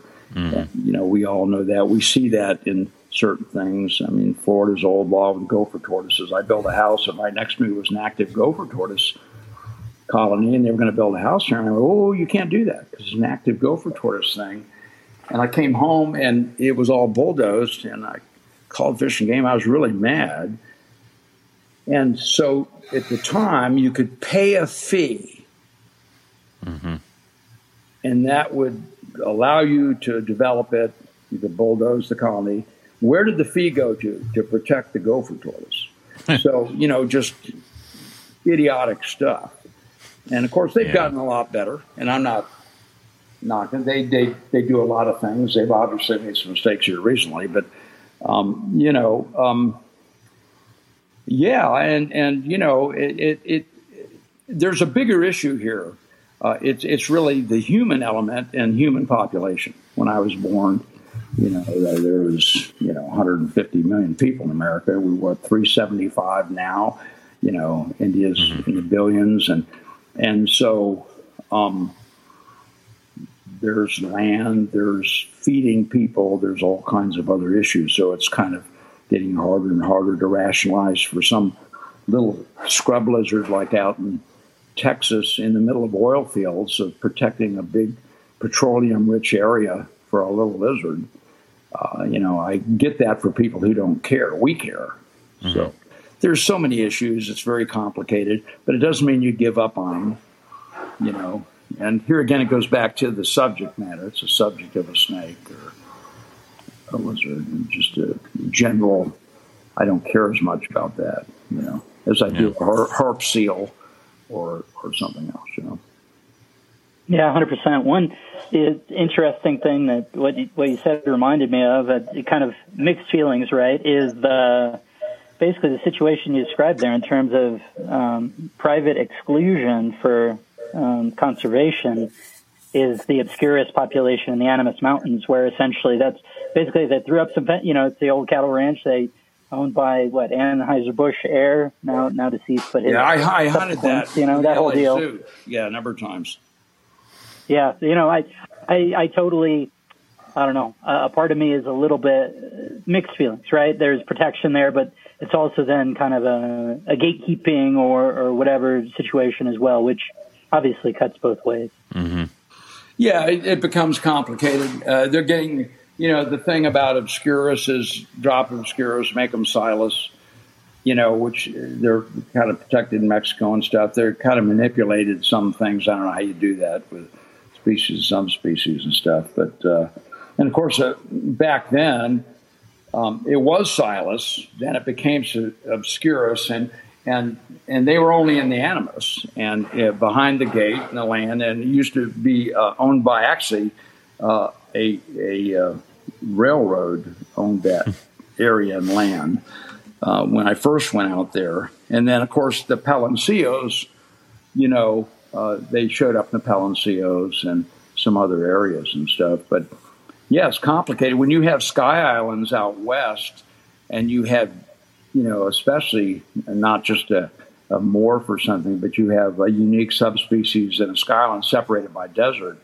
it's only going to be in that island. It's not crossing that desert and heading somewhere else. So certainly parameters to protect certain things for sure. And as a herpetocultural community, we should be on board for that. There's plenty of things for us to breed and do. And we should be okay with saying, the Brazos River water snake is just in such a small area, just leave it alone, Yeah. When I lived in San Francisco, I collected Tetrachania pre-act. And not the most beautiful water snake, very pretty, but certainly some of the red-sideds in Oregon and stuff. But a beautiful snake, and it was found in 5 different areas. It's down to 3 areas, I think, now. Mm-hmm. And, of course, protected and should be. There's 3 areas, a matter of acres. Where they're hanging on, and one of them very public type area. So, we should be on board for that. We should help that. And certainly, USARC and everything, we should do our part to try to promote that, to show where our head is, really. It's not just about grabbing snakes in the wild and doing all that. And we do some of that. We just need to do more. Mm-hmm. And we need more money. We need people to realize that you don't get this thing for free. Yeah. I said years ago, if you want to protect the industry, what you do is everybody chips in $1,000, a year, and they go $1,000 to go. Look, you go sell a ball pipe for $3,500, $1,000 a year. Now you raise $30 million, and you go to Washington to a lobby firm where you have 100 lawyers. They don't care what the subject is; they learn about it. Mm-hmm. They go, "Oh, okay, it's snakes." They call Keith up and say, "Hey, you're on the payroll, and we need you to identify, and we're going to learn this stuff, and we're going to pay you this." And they do their homework, and then when a law comes up, there's 10. This is how it works in America. Yeah. You can debate the NRA one side or the other, and I'm not here to do that, but you have to respect the fact that at least they're very powerful, and it's because of money and their lobbyists and their attorneys. So you get 10 lawyers getting off a plane in 3-piece suits to challenge something in a state. The fishing game said, we don't have the budget for this on this thing. This is crazy. But, we do the best we can, but it's not enough. And it's not, you start calling everybody else do the best they can. It's the fact that, to be very honest, we're a cheap industry. People don't want to do what they should do to protect their hobby. And as well as I do, things are falling left and right like crazy. And they're getting very inventive on how to catch up with this. All this stuff about snake leaving the state to go to a show and all these other things. And so it's complicated. Yeah. No doubt. I don't want to glide by the opportunity of what you said there, especially given it's so rare, as we just highlighted. Can you talk about when you went to the Animas with the LA Zoo? How many times did you go? What was that? What's it like? I mean, I have no opportunity. Well, I went twice. I went with Harvey. I went with Harvey Fisher, who was curator at the LA Zoo. Mm-hmm. And we went out there. He got permission from the railroad. There was guy that lived up there, and there was a gate. And you went up this rocky road, and you opened the gate, and then you drop down into Indian Canyon. And, you know, if you hunt leops and stuff, you start to understand where they are and where they aren't. We never found one. I found some really cool lepidus. We never found one on that trip. The next trip I didn't go, and they found two. Very unique area. In fact, I didn't drink enough fluid. I collapsed out there. I was dehydrated and, you know, out in the middle of nowhere back then. I mean, there was nothing anywhere. Still pretty remote. Yeah, it was a great day and such a new thing, man. You know, and of course, then there was Silas, and then it was obscure, and the ranges changed. You know, you didn't know. You know, they're only found here in this one canyon. Well, they're not. There are several other canyons, and then the Palencios showed them and stuff. But very exciting stuff. I mean, you know,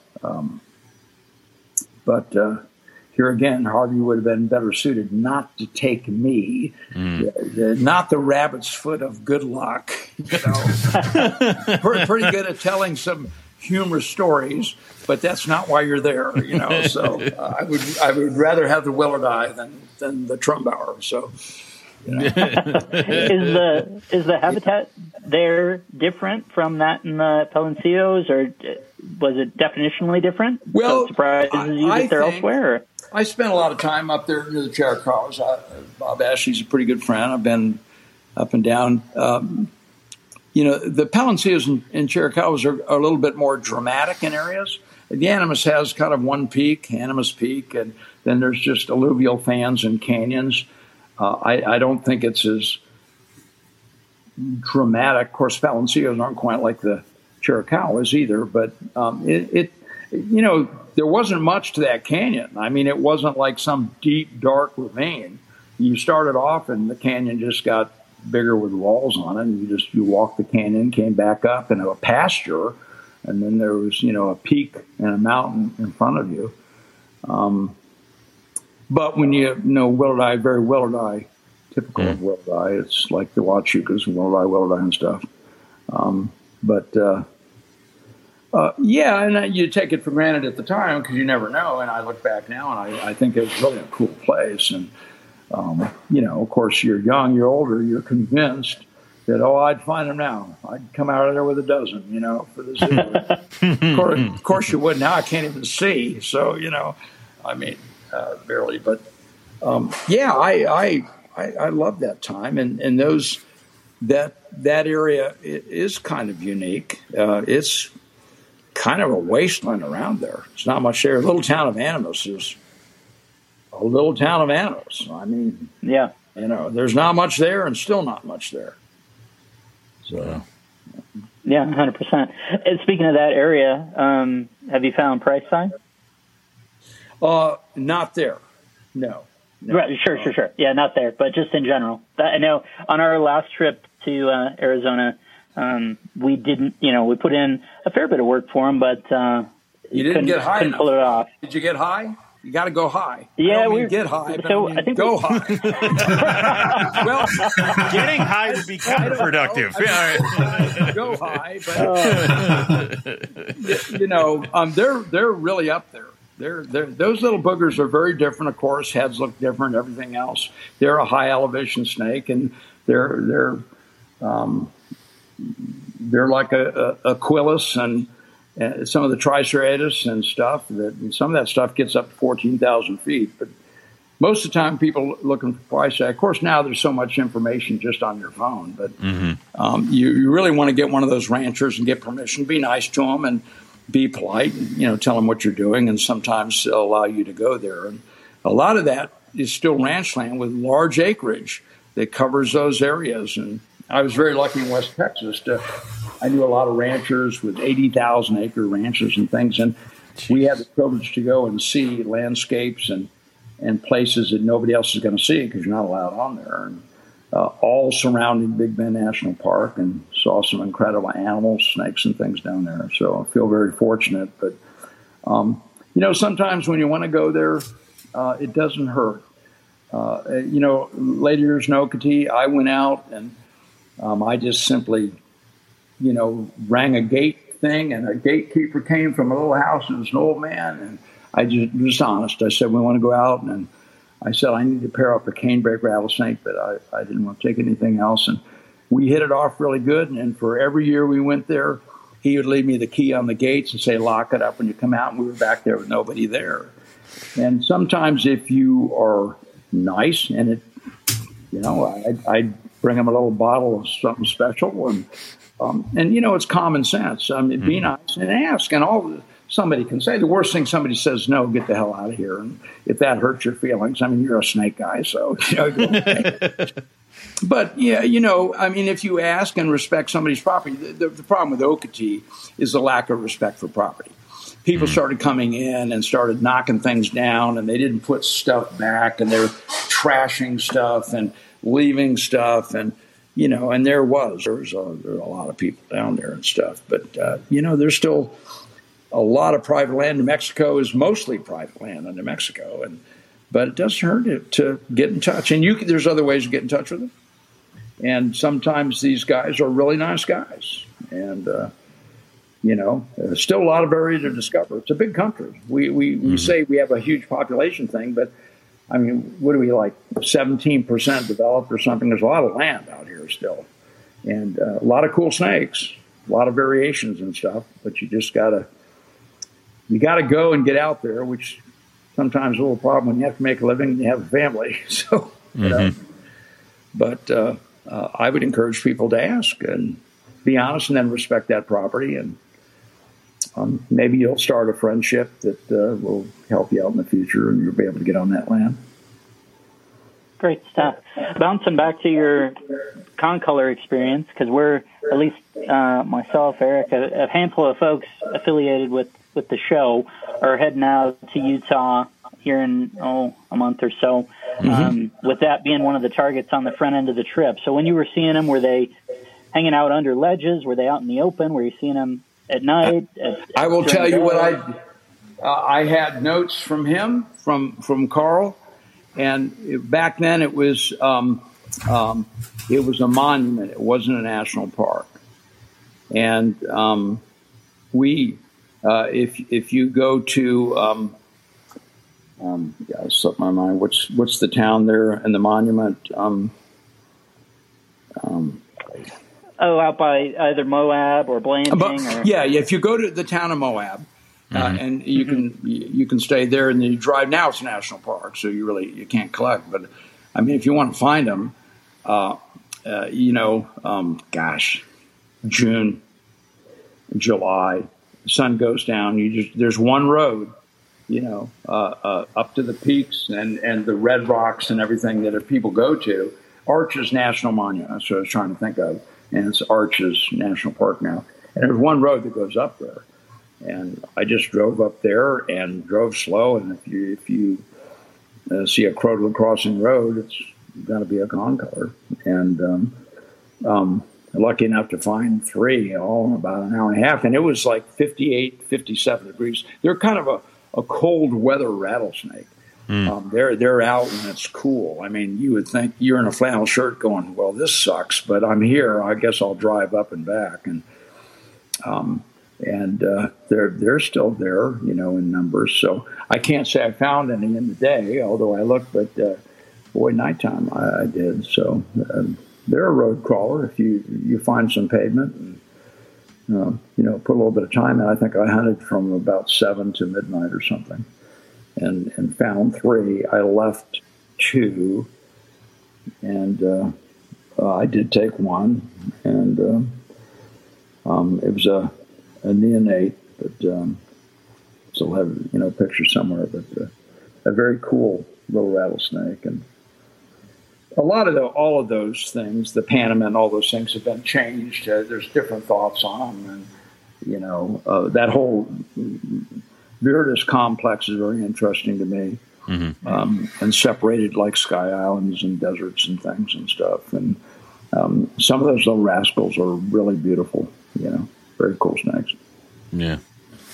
Do you have a favorite rattlesnake? Both, kind of run through both things. One for as a captive animal, as a species, and to find in the wild, or as sort of a just overall favorite? Well, as a captive, I've had all the lepidus, maculosus, marulus, all those things.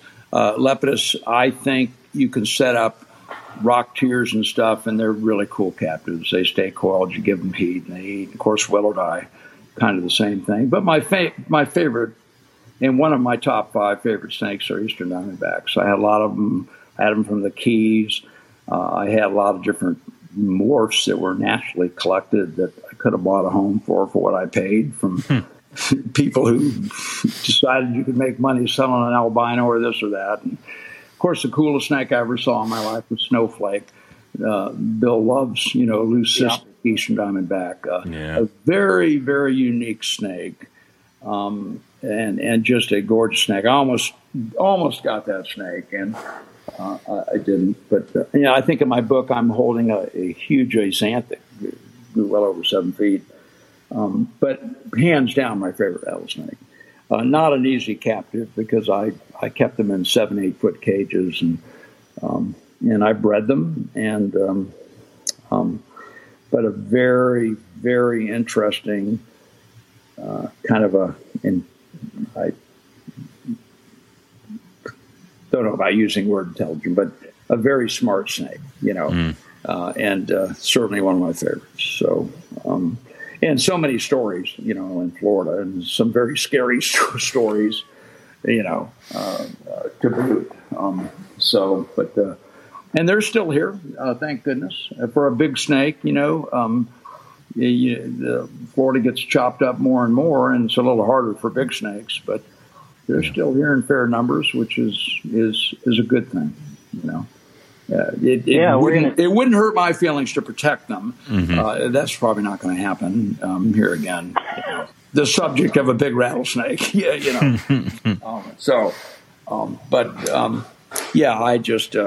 I love eastern diamondbacks. That's great. Yeah, we're going to try and give it a go in October. So any insight you have into that in terms of, urban Florida ideation around, habitat or habitat types, meaning, and even heck, this is the point of the show. Feel free to go into any of those stories that you had around it. And, what made it scary? People almost stepping on them, or? Well, it depends on where you want to go. I mean, my old friend who's dead now, Hayward Clamp, who, a lot of people say, well, a commercial collector here and there. Hayward was a very intelligent, very smart guy, and also didn't do as much raping of the lands as people think. But he had access. There's a couple of islands, and I think Harry Green was out on one of those. There's several barrier islands out there that have quite a few eastern diamondbacks, and it's pretty cool to hunt. So if you look along that coastline for barrier islands, and the same thing, there if you contact me, there's a few islands. The Keys, to me, were the population I love the most. Kind of smaller, not very attractive, more gray, than the yellow and stuff. Very, very kind of different. But there's still some of the larger Keys and a couple of the cabbage Keys that still have those out there. But as far as eastern diamondbacks and looking, they're certainly down near the glades and in South Florida. But I think you have more luck if you stay up from Gainesville up into South Georgia. Where I live, there's a healthy population over in Madison County, one county over, and it's fine gopher tortoise burrows. Fine. It's a good way. Carry a little mirror and shine that little light down there in those things. Be careful, don't stick your face down there. Just reach in there, Keith. Well, okay? That was a story. I actually went down and did that with a mirror. As Geb hooked a 4.5 foot eastern diamondback coiled on top of the burrow. It was like a little berm. And I didn't look at the top. I'm looking in the hole. And I got my head down there, and I lift my head up, and I see this hook just 8 inches from my face whip this eastern diamondback. It would have been a headshot. I've not proud to say, bitten 5 times and one was serious. And, you can rationalize by saying, well, 60 years, I mean, it's not too bad.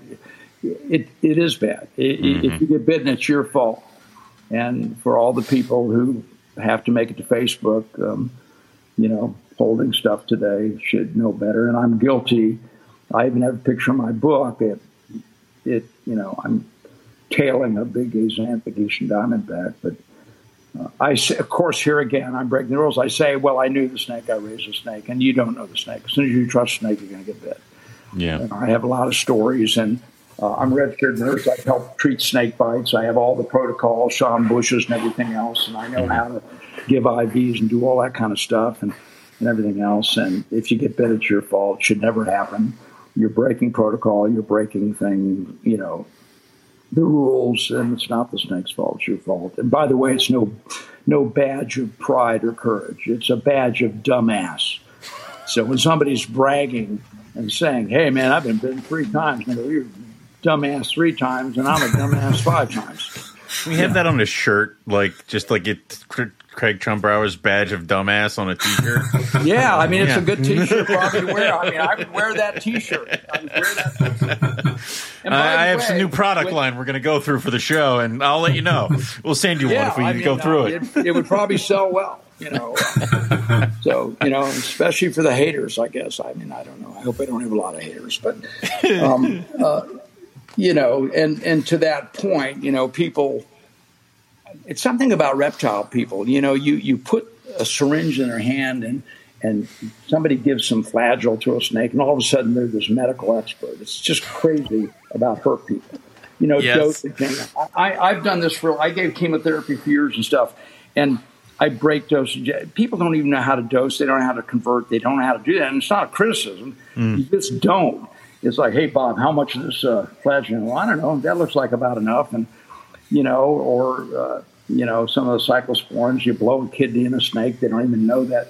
So all these medications in the hands of herpetoculture are not a good thing. Yeah. And I will tell you, don't just prophylactically treat snakes. Mm-mm. It's the last thing you do.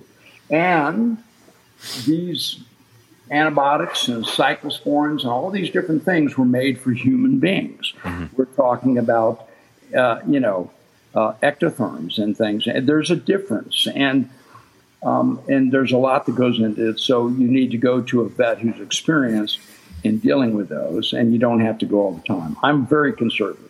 Egg-bound, everything else. Most of the time, it's like, take a deep breath, home a snake's egg-bound, man. It's been 8 hours. I've let a few snakes go until the next year, and when they ovulate, the first egg out is that one that's been sitting up there for a while that you could palpate. Now, there's some obvious ones, and you can't aspirate those if you know what you're doing. Mm-hmm. But you can also ligate some of the renal veins very easily by, hey, Bob, give me that 16-gauge needle. Where do you put it? Yeah, right there. Right here. Yeah. And you go, look, I got the fluid. It passed the egg, and then the snake dies. And, and you go, well, yeah, you just ligated a vessel inside and stuff. So let's back off on the vet thing, all of us, and be conservative. Mm-hmm. And take care of your snakes, And if it comes down to needing something like that, be very conservative with it to do it. So, but everybody has a cabinet for that stuff. We're all really. Hey, I got a syringe. This is very cool. I'm going to stick that. I got horse dosage. I got a vial of horse antibiotics. How much do I give to my snake? Oh my God! Well, no, that's I know that's a funny thing, but you hit it. It's a great comparison. Mm-hmm. It's like when we started using Flagyl. Flagyl was basically, you'd go down to Mexico because you could get it without a prescription, and it's used down there for dysentery and diarrhea, and it kills protozoa and kills certain things. And, I can remember a bunch of flower snakes, Mullendorfi, that came in came in as, and I'm not going to say who, but they had a big caulking gun and full of Flagyl. And they're sticking the caulking gun tube down and says, how much? Just give it 2 clicks. Holy hell. And pulling it out, and 5 Mullendorf and they go, yeah, because they come in heavily parasitized. I will guarantee you those are 5 dead Mullendorf. Jesus. So, and I'm just saying it's people don't mean to do that, obviously, but let's leave it to somebody who really knows what they're doing and be a little bit conservative on that. So definitely, yeah, that's great. Do you have? I guess we'll start transitioning through our final questions here. Do you have a favorite herping story, Craig? Golly, I looked through your questions. I jotted something down here. Well, I have to say that little Subak story I told you down there is certainly something that lives. At 74, I have so many, and most of them. Well, my Alterna. I'm the world's worst Alterna collector, and I dragged my kids out on the Pandale Dirt Road back before there were any Alterna collectors, hardly, and out in the middle of the night, and wore that road out, and I came up over a hill, and the thunderstorms built, and then I come down, there's a snake crossing the road, and I got so excited. I had an old Isuzu box Cooper, right? And I put 4, they're small, I put 4 kids in the back, of course, no seatbelts, and we didn't go to Disney World. They went with us out there, and, they didn't even have room to, poor kids. It's, they're all screwed up. No, they're not. They're great kids, and they're great kids. They're all successful, and they actually fondly remember at least part of it. But I come over that hill, and I put the brake on, and I went, it's, and I slid right over the top. The wheel didn't hit it, but I didn't know that because I put my brakes on. And if you're ever out there on Pandale Dirt Road is, very wide, very high, very down washes. Slid over, and I got out, and I pulled out this 11-banded, the prettiest pure Blair Morph looking thing you ever saw. I bred her. I got 130 babies out of her from another animal, and I took her out and let her go 10 years later, right where I caught her. And but what a story, because the kids all woke up and they knew that word Alterna and Blair's.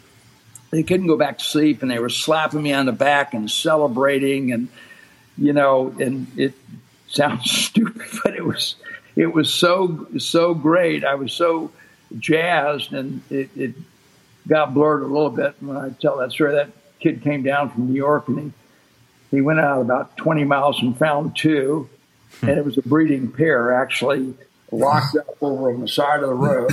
He came back, and of course, everybody then, there were 2 motels to stay in, so everybody's telling stories every night, comparing stuff. And he goes, I don't know what the big deal is, man. He said, I just went down there and got these shoes. And go, what? And, and on the Eastern range, it's more kind of a Blairite type thing, and, simple bands and more alternates and triple alternates as you move west and that sort of thing. And these were 2 alternafes that were just sliver bands, and they were mating, and he went back to New York. And, the stories like that just, it was crazy, So when you do find something that you really work hard for and look for, it's a wonderful story. I know of so many other people that have, more interesting stories. But for me, in search of finding all the rattlesnakes, to find them myself, I came short. I had them all in captivity one time, but I didn't find all of them. But I found most species, subspecies in the United States proper, and had most of the Mexican animals and things. And later in life, it took a while to get Salvini and a few other things. And transversus was just being described. I didn't have transversus, but all of those crotalid stories were special to me, to find something that any target animal that you go out to look for that you find is a very special story. Yeah. So, but the Subak one's probably the greatest, just because it's the Sui Subak, and it's dry heat, and I was just happy to be out there, but it's so disappointing. I turned the truck around, and it's like, what? You know, if you're not religious, you're religious then. Yeah, Oh, that moment, yeah. God just rocked that thing right behind my truck, you know? Yeah. Do you have a favorite spot, the Herp, West Texas, Florida? There's an area not close to here, over Madison County. I find it really fascinating. Some very interesting things I like, but I will have to be honest with you. And there's areas in California, certainly. I'm kind of a rosy bow and nut, and have quite a few, you know, different localities. But I will have to say my heart will always be in West Texas. I lived there 10 years in the middle of nowhere in a 100-year-old adobe. It was the best of everything, but it was time to come back and be with family and closer to family. And we're very happy here, but I don't compare the two. I have my cake and eat it too, and left, and you know, but so many great stories out there, and it's so rich. The problem is when you go out there with all these expectations, you know, you're very weather dependent. And if it's too dry or you hit a cold front, you just got to hit it right. If you live there, you're going to find stuff, and it's just a fabulous desert. But it's hard to just go out there and find things, you know, that you say you want to find. But it's very, very rich, not only in herpetology, but geology, and so much stuff out there. So you could spend a lifetime. And, so I would have to say it's still my favorite area. Awesome. I guess the last one we got here is what has been your biggest accomplishment in reptiles, in your opinion? Golly, I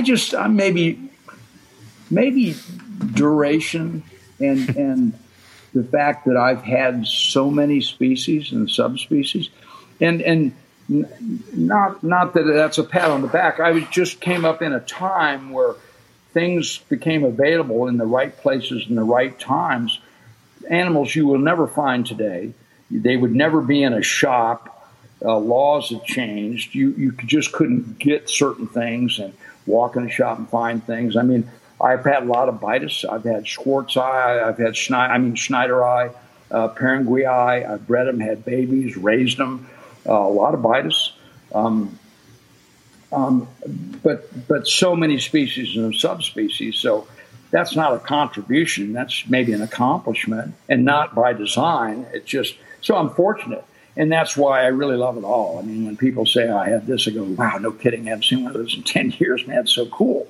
You know, where did you get it? Well, I stuck it on my shirt and I brought it back from Australia. And I go, yeah, well, that's probably the only way you could have had it, you know. But, so I don't encourage that by any means. But, maybe that. And I'm proud of the fact that my passion is just as great today as it was when I went down to that creek and caught that ribbon snake. And I don't know if that's something you can be proud of, but I'm proud of it. I go to a show and I see stuff, and every table, and I go, man, I need a pair of those. I'm trying to give stuff. I gave Keith a couple things. I'm trying to give stuff away, man. You know, and you know, I can hardly wait. I only go to Daytona now. I can hardly wait to go to Daytona because I'm going to go look at stuff, you know, which is, you know, I mean, but I think that's a good thing. Yeah. You know, Craig, I say that passion for reptiles is born in us, just like singing is a talent to somebody, just like playing a musical instrument is a talent. It's seeing reptiles for what they are. It's our talent, and it's something that we just have in us for the rest of our life. Yeah, I'm not going to have all the academics, you know, jump on me here. It's not a genetic thing, but it's certainly. Hold on a minute here. I'm pushing something on my that I know what I'm pushing, but now you're back. So, you know, me. But I agree with you, Keith. It goes back to me looking at that Eastern Diamondback that my dad shot, and everybody else was disgusted and wow, and it's all that stuff. And all I saw was refracting light on yellow and black and a complicated pattern. with like a poem, a splash of red blood on it, and I never forgot that. And I said that's one of the most beautiful things I've ever seen. Now, most people, you either have it or you don't, but at a very early age, it's very interesting that I would look at something like that and see so much beauty in that. Right. And I think most of us that are, here again, the word passionate, are really passionate. Goes back to our childhood and just that fascination. You go to a zoo, I'm going to Reptile House, and today, and I'm not criticizing people, but today, you people that are 25 and 30, hey, I think I'm going to eat a couple snakes and breed snakes and stuff, and there's something missing there, and I'm sorry about that because it's been a wonderful life for me. I've had ups and downs and health problems and everything. I have not a damn complaint in the world. And a lot of it is because of I've been able to look at something so beautiful and understand something on this planet like a snake. And so many people, my age, go, well, I'm bored, man. You want to go play golf? And nothing wrong with that. But, hell no, man. I'm going to walk out in my backyard and flip that piece of tin I put out, Yeah. So, so I've still got that in me, and I hope it's there when I draw my last breath, and I think it will be, and I'm so grateful for that. Because for me, somebody gave me a gift, and it got me through a tough childhood. Let me tell you, that's a whole different book, but snakes have been the constant, in my life. Mm-hmm. So, yeah, I'm very, very, very happy to just be privileged to be part of that,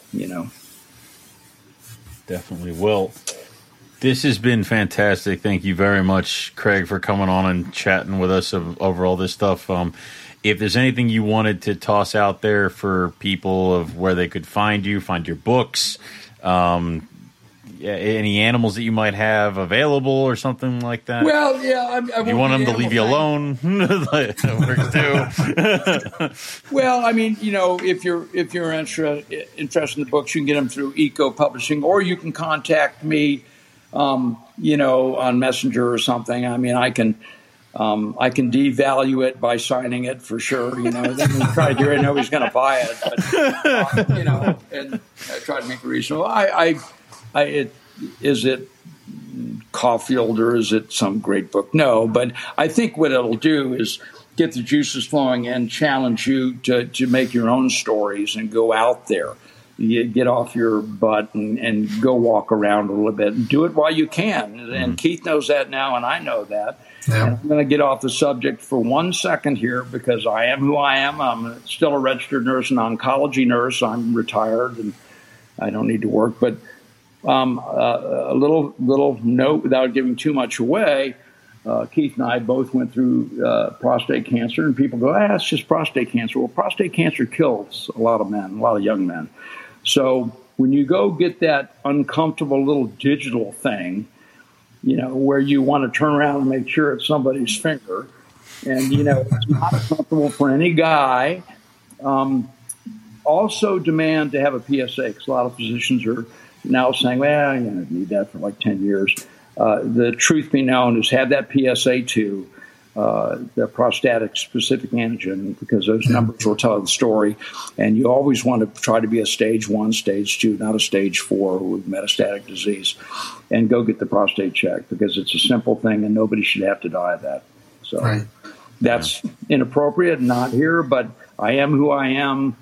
And I believe in, trying to, there's so many cancers people shouldn't die of. So exactly. Let's just die of a big juicy Russell's viper bite or something. There you go. Let's stay away from the malignancy thing. Okay. If you got to go, why not pick your favorite venomous snake and just go that way? That might be a little messy. Probably. Now that you think about it, let's go with an inland taipan or something. Something quick. Yeah. Something quick. Yeah. Again, this has been fantastic. Welcome back anytime. And, of course, I'll be waiting for an email of dirt I can use for Keith McPeak for later. Buddy, it's coming in volumes. Yes. Yes. There's so many people that owe me so much, and my next book is Keith McPeak. Yeah. You'll find it in your pornography section of the Big old picture of Keith right on the cover. I love it. Yeah. It's perfect. We won't elaborate on that. So. No, but this has been fantastic. So, Keith, Rob, if you guys had anything to throw out there and talk before I end the show, and Eric is once again missed a really good one that I've done as Herp History again. Yeah. No, I just want to thank Craig for coming on and sharing his stories, sharing part of his life with us, and I wanted to tell Craig to make sure he gives Linda a big hug for me. And I'll do that. And I can't wait to see you guys soon.